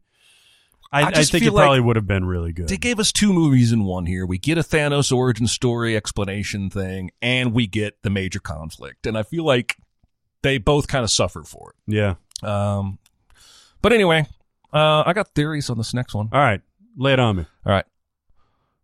There's only so much I'm willing to go on record with. You've seen the trailer, obviously, for I've Endgame, seen, yes, right? and this is sort of actually no. My idea doesn't hinge on the trailer, but my idea does hinge on one set of photographs that were taken on set of the filming of the 4th movie. Okay. They were famous. They've been everywhere. If you don't know about them, you live in a cave, but you may want to stop listening for a few minutes because I don't want to spoil anything for you. Here's my initial posit is that what if Red Skull's appearance in Infinity War wasn't as random a callback to a previous villain as we were led to believe? All right. I feel like we've all sort of taken that as an, Red Skull. I guess they needed somebody to be in charge of that Soul Stone. Nice to see him back. That guy sure does a good Hugo Weaving impression. And we moved on. Most of us were even kind of charmed by that. But I'm obsessed with the idea that when he grabbed the Tesseract and got sent to that place, the only other person in the room is Captain America. This takes place at the end of the first Avenger. Mm-hmm. Because of Ant-Man in the Quantum Realm, and because of Doctor Strange and the Time Stone, I think it's very safe to assume time travel is going to be involved in some manner or fashion. Sure. I suggest it's either direct time travel or alternate timeline time travel. But I think Ant-Man is going to take the crew back to try and right some wrongs. And I think what they're going to be trying to do is get the stones before Thanos can get to them. Well, hang on. Let me stop you there. Can Ant-Man, using the quantum realm, can he travel through time? Yeah, I'm almost positive he can. How the hell did that woman come out of it without being 500 years old? Michelle Pfeiffer? Yeah. So, I mean, is it a conduit to travel through time, or does it suspend time? I Either honestly way, don't know. I believe Ant-Man is going to take Cap and the gang back to beats we've seen before. Okay. Now, this comes into the set photos where we've seen Ant-Man, Captain America, and a few others on a recreated set from the end of the Avengers Battle of New York, Mm-hmm. which we know Ant-Man wasn't actually there for. And in these photos, apparently Captain America's suit is a little different. That's why I suggest maybe alternate timelines might be involved. But all of the other stones but the Soul Stone have made an appearance in a previous MCU film. Mm-hmm. And all of our heroes that are still alive have been close enough to maybe grab one. In Thor: The Dark World, we had the Reality Stone? The Ether, whatever the fuck it was. There are a couple there's Guardians of the Galaxy has the Purple Stone. It's the Power Stone, I believe. Rocket's still alive. So I think what we're going to see here is a series of heroic acts, a couple of which will be sacrificial, trying to get these stones. And I think Cap's final sacrifice is going to be realizing he needs to take Red Skull's place.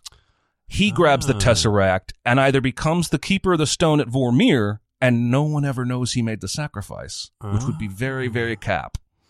Or he's worthy, and instead of getting banished to the Soul Stone, he's able to wield the Tesseract Stone.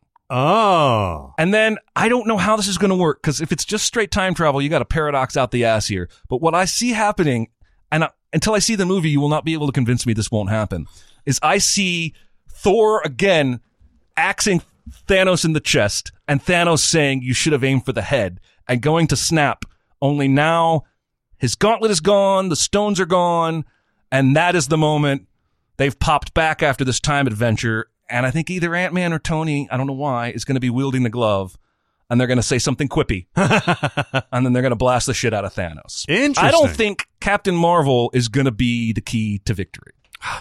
I kind of hope not. Because it's too easy if she is. Yeah, right? It's too easy if they fail twice in 2 movies, and then she shows up and goes, boom, all-powerful goddess, bow, punches him, and Thanos goes flying. I think she shows up, plays a role, gets introduced, but I think Captain America and Iron Man are going to die. Yeah. And they're going to do so sacrificially.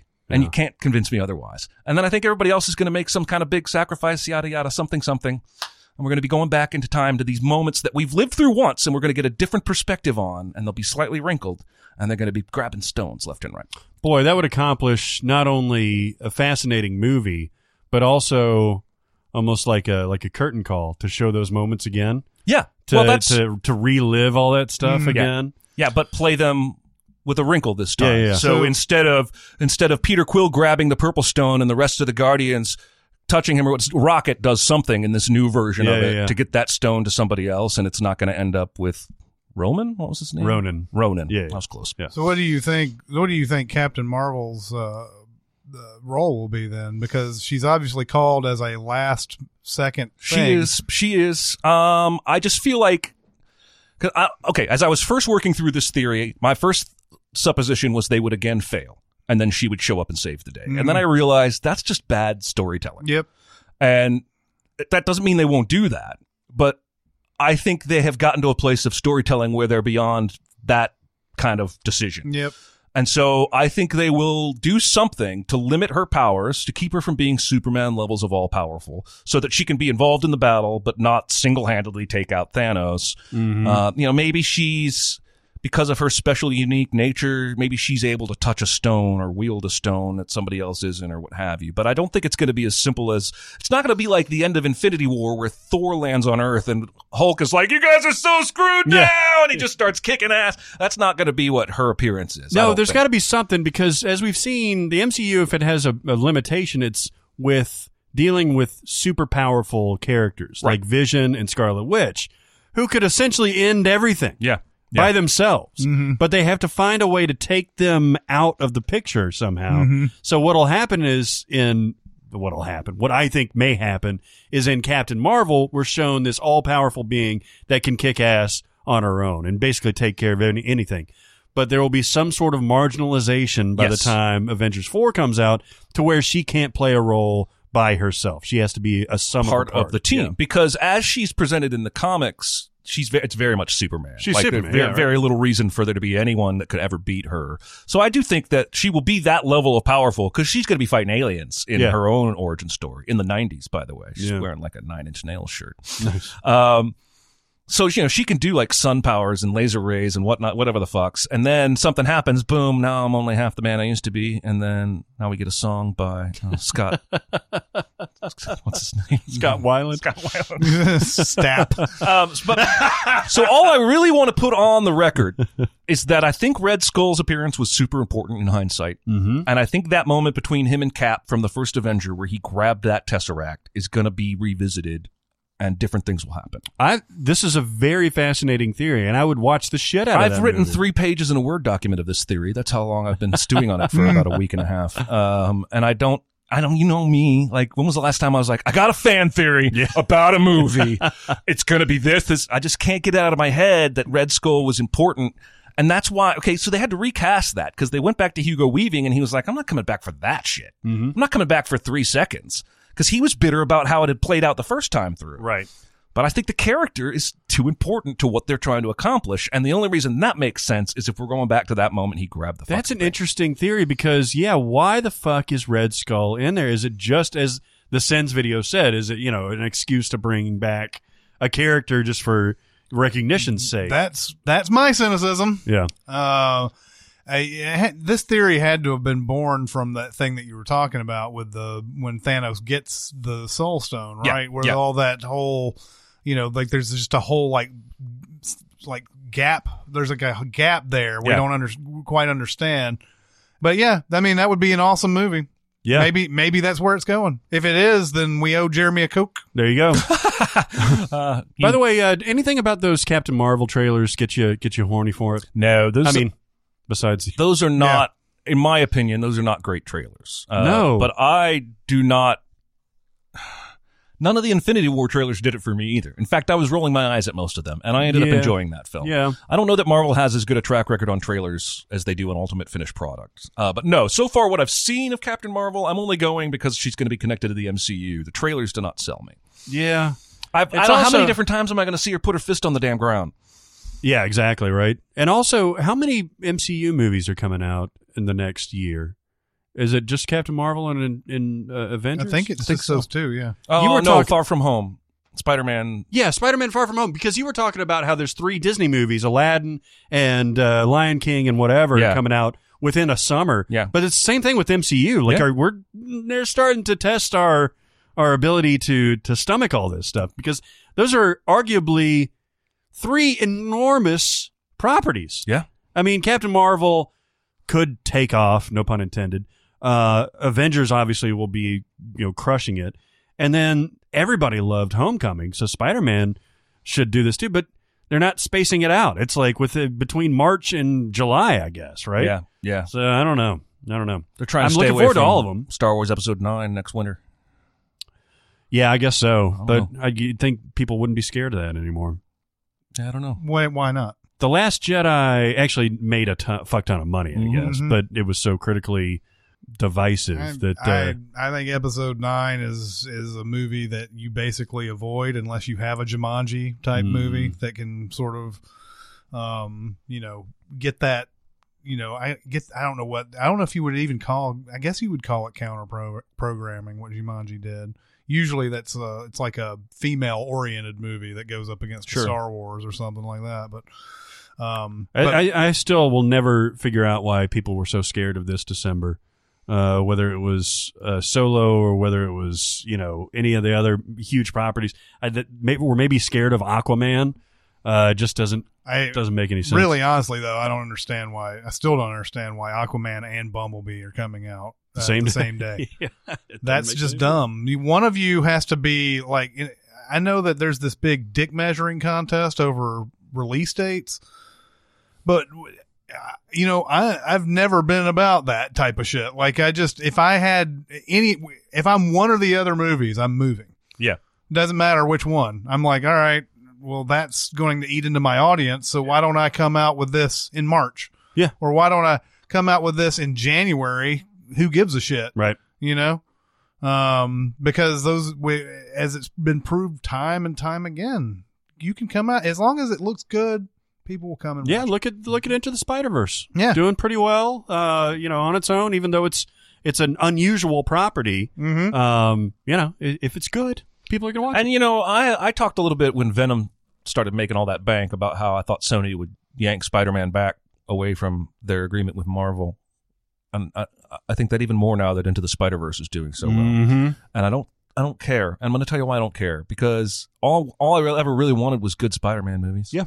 Yeah. And if Sony's going to make those, I don't care if Marvel's attached to it. I don't care if Iron Man is in the Spider-Man movie or not. And after Far From Home, they're going to need a new agreement. Their agreement, from my understanding, only covered the 2 Avengers, Infinity War and its sequel, Homecoming and Far From Home. Well, that's interesting. And if Tony dies in Avengers 4, there's no reason for him to be in the Spider-Man movies anyway. Yeah. It all depends on how much money changed hands to make this deal happen. But surely if Sony could make more by doing it all themselves. But again, apparently, I haven't seen Venom, but it's making enough money. It's definitely pleasing Chinese audiences. Might be bad, I don't know. But this one's good. All I really want is good movies. Yeah. Yeah, That's all I really want. Me too. You want to do some questions? Fuck it. Eh.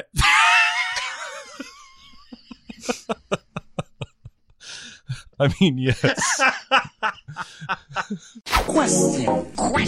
got something to say. I want the truth. I'm listening. Well then, now that the enthusiasm is up, Exactly. this one's fun. I thought of a question for you guys to have some fun with. If you could take any comedy and replace the lead with an actor that isn't known for being funny, but mostly known for being over the top, what movie and actor would you choose? For example, this person thinks it would be interested to watch Ace Ventura, but instead of Jim Carrey, Ace is played by Nicolas Cage. Yeah.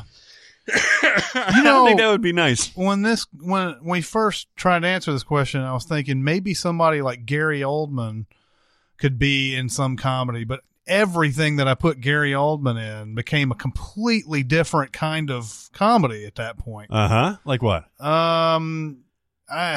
I think I had Gary Oldman in some Jim Carrey, like Bruce Almighty, I think, or something like that.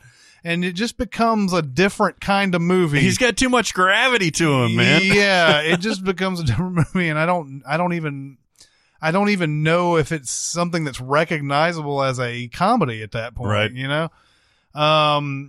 So I thought Gary Oldman, and then I thought, here we go, Tommy Wiseau in The Big Lebowski. The thing that people derive a lot of quote unquote entertainment from The Room is Tommy Wiseau's weird performance. Yeah. Weird. It is weird on a level where you actually have to think about it on several different levels. That's how crazy it is. Like, there's times where he says things that's obviously like bad actory. There are times that I don't think he understands the words he's saying, even though he wrote those words. There are moments where the emotion is just too much for the scene. You have to, the thing about The Room is there's just so many things about it that, like, well, yeah, he's probably acting that way because it was written this way. Well, he wrote it. Yeah. And then, like, well, what about the director? Well, he directed it. There's got to be some blame to assign to this. Yeah. And so there's so many levels of weirdness to that whole thing. Putting him in a situation like The Big Lebowski, which is a confusing thing. Jeff Bridges is a stoner. He's not, he's way above his head on this. But you put Wiseau in this and like have him do all the things that Jeff Bridges does in there. That movie becomes, it's not the comedy classic that it is revered as today, but it would be a very strange, interesting film. It would be. Would you keep the Coens directing it? Oh my God. Yes. They'd have to deal with this dude. Yes. And, obviously I don't think that would ever happen. In billions of years would that ever happen. But if you were somehow able to find a way to make it happen, I would watch that movie. I would watch that movie. Yeah. Has Tommy Wiseau been in anything other than The Room? Yes. But I don't remember I'm looking it up. what the other things are. He has 16 credits as an actor. Yeah, there was a time where he had some TV show in the works, something like The Neighbors or something. The Neighbors, exactly. Yeah. There's one called The Tommy Wee Show. Yeah, that was the Tommy Wee Show was a YouTube thing. Oh yeah, where an alien kidnaps him and he has to play video games to live. And I wrote a review of this on Real SEO. Really? Because I didn't like it, and the reason why I didn't like it was they just kind of put him in and to play these games he's obviously never seen before, or doesn't know how to play, and whatever. And they're supposed to derive some sort of humor from it, but he's not good at games, and there's nothing in the game that makes it, like, there's no point to any of the thing. And I just thought it was just, I thought it was just a cruel, like, we think Tommy Wiseau is funny because he's Tommy Wiseau and he doesn't understand anything and he's the joke. So let's throw him in there. And I just thought it was a cruel thing. I remember even getting a comment from the creator on that article. Oh, really? Yeah, he's like, "Oh, you're completely wrong about this," and all that. And I was like, okay, but when you watch it, there's not anything like entertaining about how he plays the games. It would be interesting to me if he was told the rules and like, you know, here's how you play this, and then he goes in and he actually starts playing it for real. But like when you see what's on screen, it's like it's a guy who's just completely lost, and it's just not funny. But yeah, I remember seeing that. Fuck you, buddy. Yeah, fuck you, buddy. I got a hyper specific and weird one. All right. What about Bob? Okay. Only Daniel Day-Lewis takes on the psychiatrist role, Okay. and Ian McKellen takes the Bill Murray role. Oh my God. I don't know. I don't write the questions. I just answer them. I'm just wrapping my brain around this. So Daniel Day-Lewis is Richard Dreyfuss. Yes. And Ian McKellen is Yes. Bob Wiley. Yes, doing the Tourette's jokes with He's the son never jumping on gone. the bed. He's never gone. You see? I'm sailing.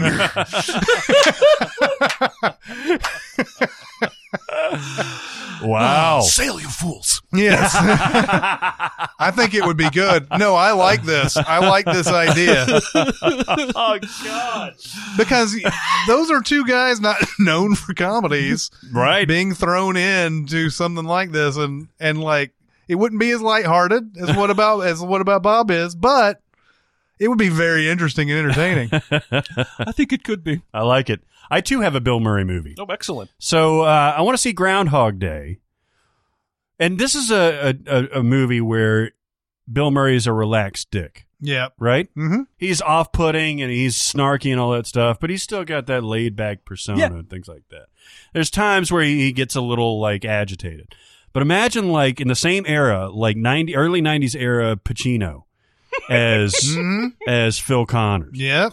And imagine like him getting progressively, like he's already an asshole weatherman when he's reporting from the very beginning. Mm-hmm. But then imagine him like getting progressively more agitated and ending up doing like a whole Pacino soliloquy about it's the same goddamn day over and over again. Yeah. And I think it'd be great. And then he mellows out and he learns all the stuff. And he can flash that smile when he's wearing the sunglasses playing the piano and everything. Yeah. Pacino. I'm a god. Maybe not the god.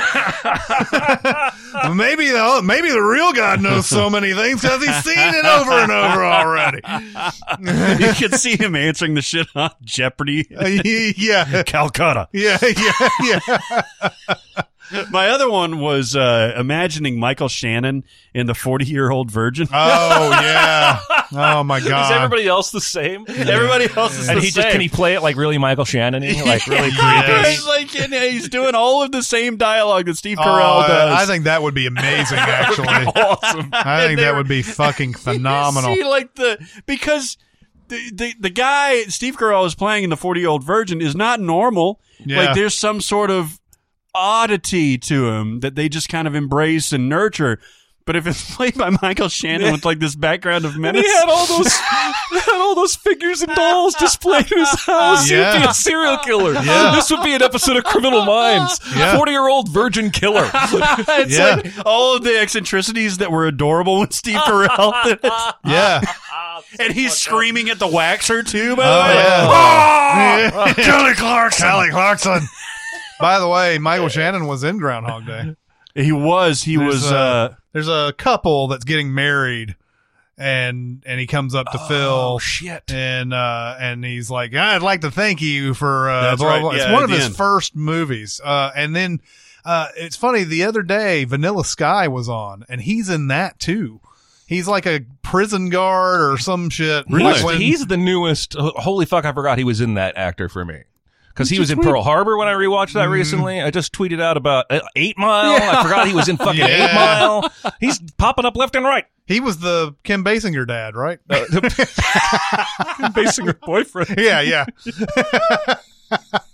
the boyfriend. That dude went to high school with us, man. But yeah, there's the scene. Dude went to There's the scene though where I think it's one of the first scenes where Kurt Russell's talking to fucked up face Tom Cruise, and like there's a prison guard or something like that behind him, and he's like, and he tells Tom Cruise, "You're gonna fry for this," or some shit like that. "You're gonna go down for this," and all that. Interesting. Yeah, Michael Shannon. Michael fucking Shannon. I'm telling you, 40-year-old virgin. Let's do one more. Hello, Sincast. Hi. Hey, what's up? What are some of the best or most effective movies where they switch main characters during the course of the movie?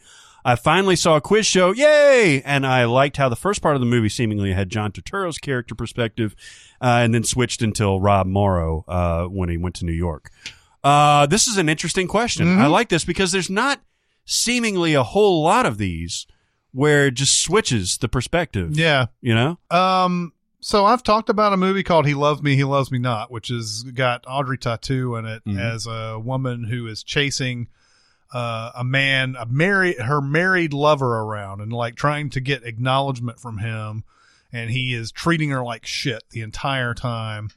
And you're like, what's going on with this? They're having an affair, but he's not. He's like just treating her like trash and all that. And then the movie then cuts over to his perspective, and he just sees her as a stalker, and as like they've never had any relationship whatsoever. And it completely changes everything that you see about in the first whatever minutes it takes with Audrey Tautou's perspective. You like this movie, right? I do. I haven't seen it since it came out, but it was memorable enough that I keep referring back to it. In lesser hands, you could see this being like a Lifetime movie. Yeah, and I don't even know if this one has like a huge IMDb rating or anything like that. Let me see. 7.2.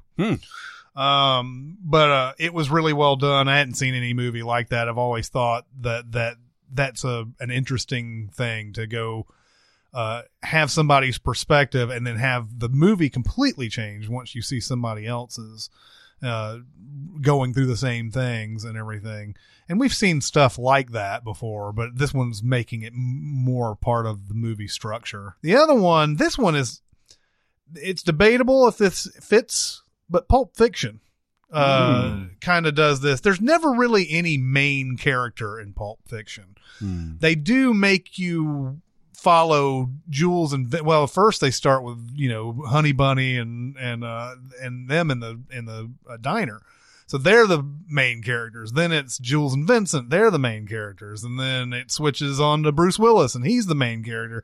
Does it several times, but I don't know if that really fits it because it is kind of an anthology type of story or whatever. You're comfortable in Vincent Vega's perspective, though, because after the first version of the cafe heist, even though he's accompanied by Jules, it's Vincent's movie because you go into the where they kill Brad and everything, or Brett.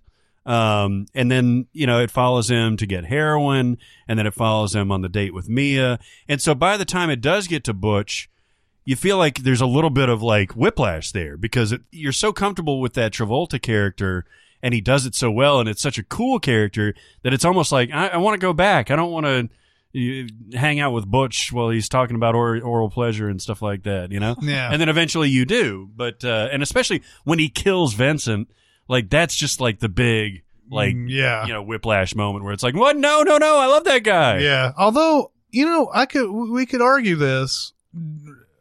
I think Vincent's only real main character spot in the movie is the Uma Thurman thing. I think Jules is the main character of those other two segments. And the latter, possibly in the latter two, the Bonnie situation. Remember in the first one, yes, Travolta's going on and on about Burger King and all that, and then they talk about Tony Rocky Horror and all that. And it's basically equal footing until they get into that room. Because Vincent Vega, his character, he's back in the back, to just be in the back and say nothing. Yep. And it's all Jules's movie at that point, and it's nearly all Jules's movie once they get to the Bonnie situation part too. No, I agree.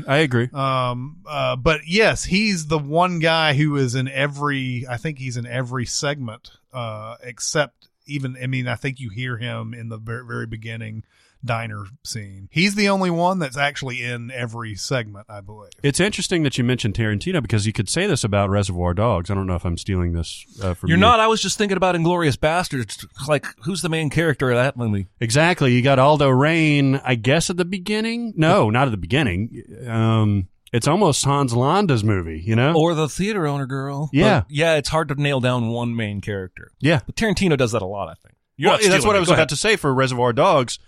The whole beginning of this is Harvey Keitel's movie, right? Yeah. Telling him from his perspective, his dealings with Lawrence Tierney and all that stuff.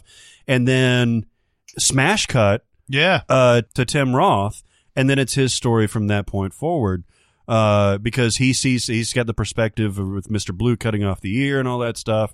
It's all his background and learning, the stories and all that stuff. So yeah, he does this quite a bit.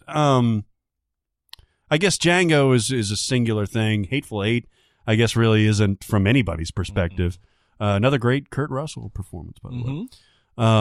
It was guitar smashingly good. That's right. Yes. Yeah, it was. And then, of course, Kill Bill, I guess, is the most singular perspective. Yeah. Probably. I'm going to cheat. I think I'm cheating. I may not technically be cheating, but I'm going to say The Prestige makes you wait until virtually the last scene to figure out if Christian Bale or Hugh Jackman's character is the protagonist. Yeah.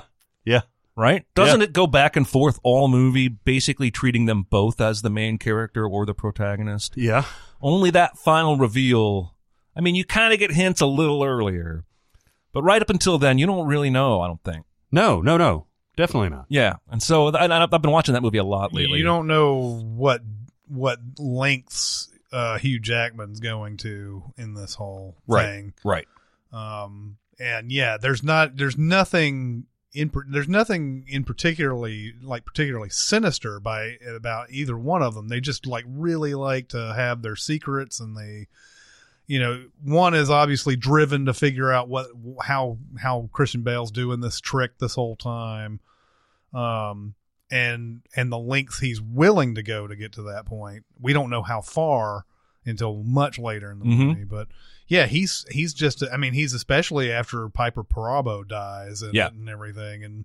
And he's definitely the sympathetic character in that. And then they take turns, because he shows up and fucks up Christian Bale's bullet catch trick, and then Christian Bale shows up and fucks up his bird in the cage trick. Yeah. And you don't really know until it all settles out at the end. Oh, he was the good guy and he was the bad guy. Yeah. And even then, there's still a lot of gray area in between. Are you saying that Christian Bale is the good guy ultimately? Yes. Interesting. Oh, but because he's it definitely, such a bad guy, though. He is. What I'm saying is he's ultimately the protagonist. Yeah. And that Hugh Jackman is the antagonist. Yeah. I keep thinking about every other day he's got his brother living as him, and I wonder how many times he actually had to have sex with Rebecca Hall. Or was it when she said not today? They didn't have sex that day. And there's that moment. God, okay, so this movie's been on lately. I've been soaking in it because every time I watch it, I marvel at how he cuts this thing together, because it feels impossible to set out to cut this movie out of sequence the way he does on purpose. Yeah. But that's fucking Christopher Nolan's genius. But there's that scene where he comes home and she says, she tells him she's pregnant. And his first words were, "Oh, we should have told Fallon," because Fallon just left. Because he knows Fallon is the one that really loves Rebecca Hall. And he really loves Scarlett Johansson. And he wanted to tell the father of the baby the good news. The movie's so fucking awesome. God. I still don't think this is his best movie by far to me. I know there are folks out there that don't agree, but it's just fucking flawless. I agree. I agree. It's my favorite. It's the one that you're talking about soaking in. That's what it does to you. There's something about that score, that setting that he put. There's something about that sort of hypnotizes you. Before you even know it, the movie's over. It's because we're just wrapped up in it the whole time. I have also been watching it because it's been on one of those Stars channels a bunch lately, and and it's every time it's been on, I'll just have it on, and then I'll eat lunch or something. I'm like, all right, I'll finish this movie and then I'll go and do whatever else I have to do. You know, because it's one of those type of movies. Yeah. Yeah. My example is probably the most classic one of Psycho, the original Psycho. And it's easy to forget almost that it's a completely different movie at the beginning until they get to the Bates Motel. Oh, yeah. Because Janet Leigh, it's this whole heist thing and this relationship with her boss and her office and all that stuff, and how she's got to get the new car and all that stuff and get it clean basically and get all the way out of town. And she just happens to stop over in this roadside motel. And then as soon as she dies, and it's up until she dies, I think, that it's still her perspective, because she doesn't even see. In fact, when you see the knife, it's from, it's looking at her, and then it's back to Anthony Perkins, and from that point forward, really. You know what I just watched the other day? Psycho 3. Okay, Anthony Perkins, Jeff Fahey. Oh, really? Wow. Made in the early to mid 80s. Oh, how was it? I turned it off. I hear Psycho 2 is actually That's good. what I have heard since I made that Psycho 2 crack in a previous podcast. I think it was Jonathan was telling me it's actually pretty good. But then I saw Psycho 3 on, and I was like, I did have a warn. I watched all 4 Species movies in a span of 48 hours. Oh, God. And if you've never seen the third and fourth Species movies, you are missing out.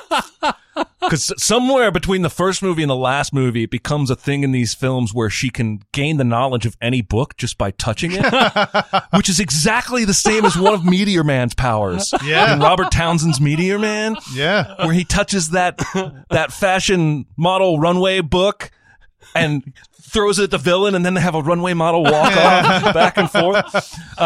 Anyway, so in Psycho 3, it's Anthony Perkins. I was surprised he was still making these. Yeah. And Jeff Fahey shows up as a drifter who is looking for a job, so he gets hired on the spot, as you do back in the 80s.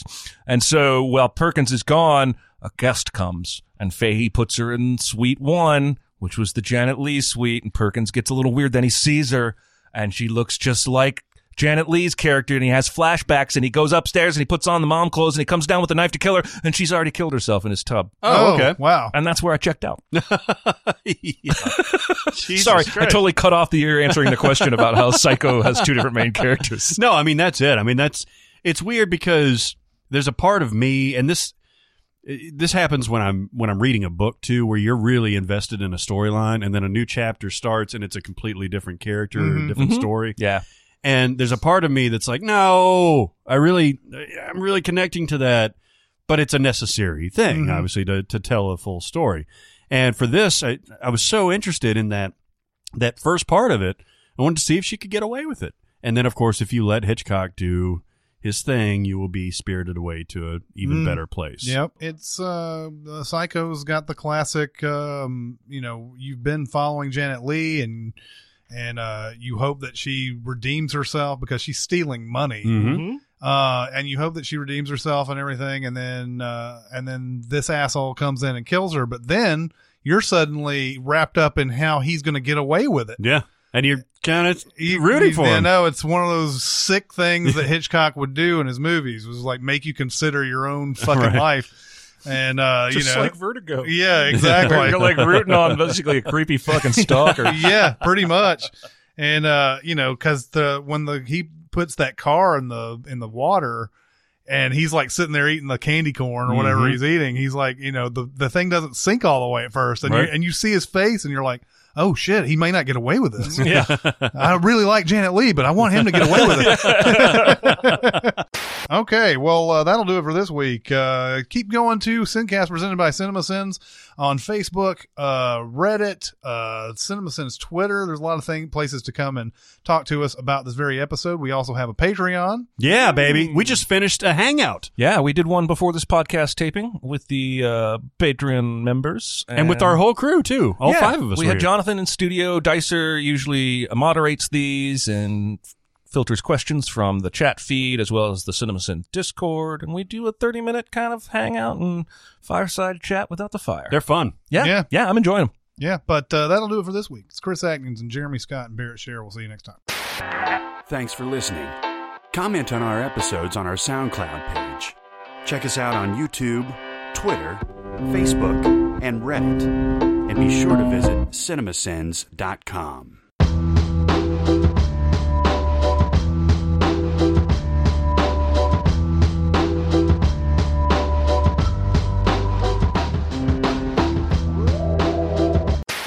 Oh, fuck me. That's awesome. That is awesome. That is fucking amazing. the limited edition print. Shit, yeah. Find, go to East Oh, my God. That's fucking amazing. And then for you, we got a signed. Should we tell them that? Might as well. I already Yeah. said it. A signed Devil's Advocate photo with Keanu and Al Pacino. That's awesome. Yes. Badass. Mm-hmm. Thank you guys. Christmas rules. Christmas Yes. does rule. I love Christmas. And it's something that I knew I said a lot because I listened to the podcast too. And You don't say. and so I wrote back, yes, I do. And I haven't heard anything since. Nice. It's like almost like that guy was like, I've had enough of this. Fuck him. I'm going to tell him for the last I'm time. gonna say it, and I'm not gonna listen to it anymore. It's like that guy that Elaine dates on Seinfeld who has he's a bad breaker upper Yeah. because he insults him on his way out. Okay, big head. And then the whole rest of the episode, she's like keeps thinking her head is big. And like a bird flies into her head, like it can't avoid it. I ain't never seen that before. Bird flew into a woman's head. Been sitting on this same bench for 10 years. And then she comes in, and Jerry's like, "What's wrong?" She's like, "Nothing, except for my giant freak head." The one that's on top of my disproportionately tiny body.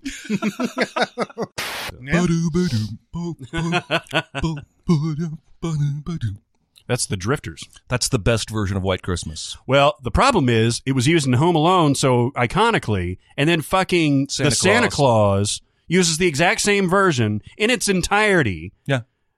Although when they fucking play hate it the on Santa TV, Claus. they cut it out. They cut a huge drives my wife crazy. This is one of my wife's favorite movies, by the Oh, way. I'm so sad. But for like, you. there's a section after he burns the turkey where in the movie that song plays a great deal. Yeah, 'cause he goes while to they different drive spots. through town, Yeah. and the credits play. But on TV, when they cut it for commercials, it just jumps right to them at the restaurant being seated. Oh, really? Yeah, Ah. and my wife gets really angry about that. And I'm always like, why don't you just put in the DVD? And that'll have everything you want in there. And she's like, oh, she wants it the way she wants it. So. And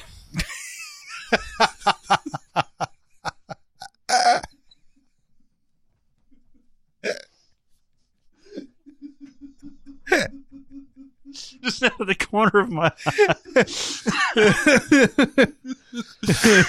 Sorry.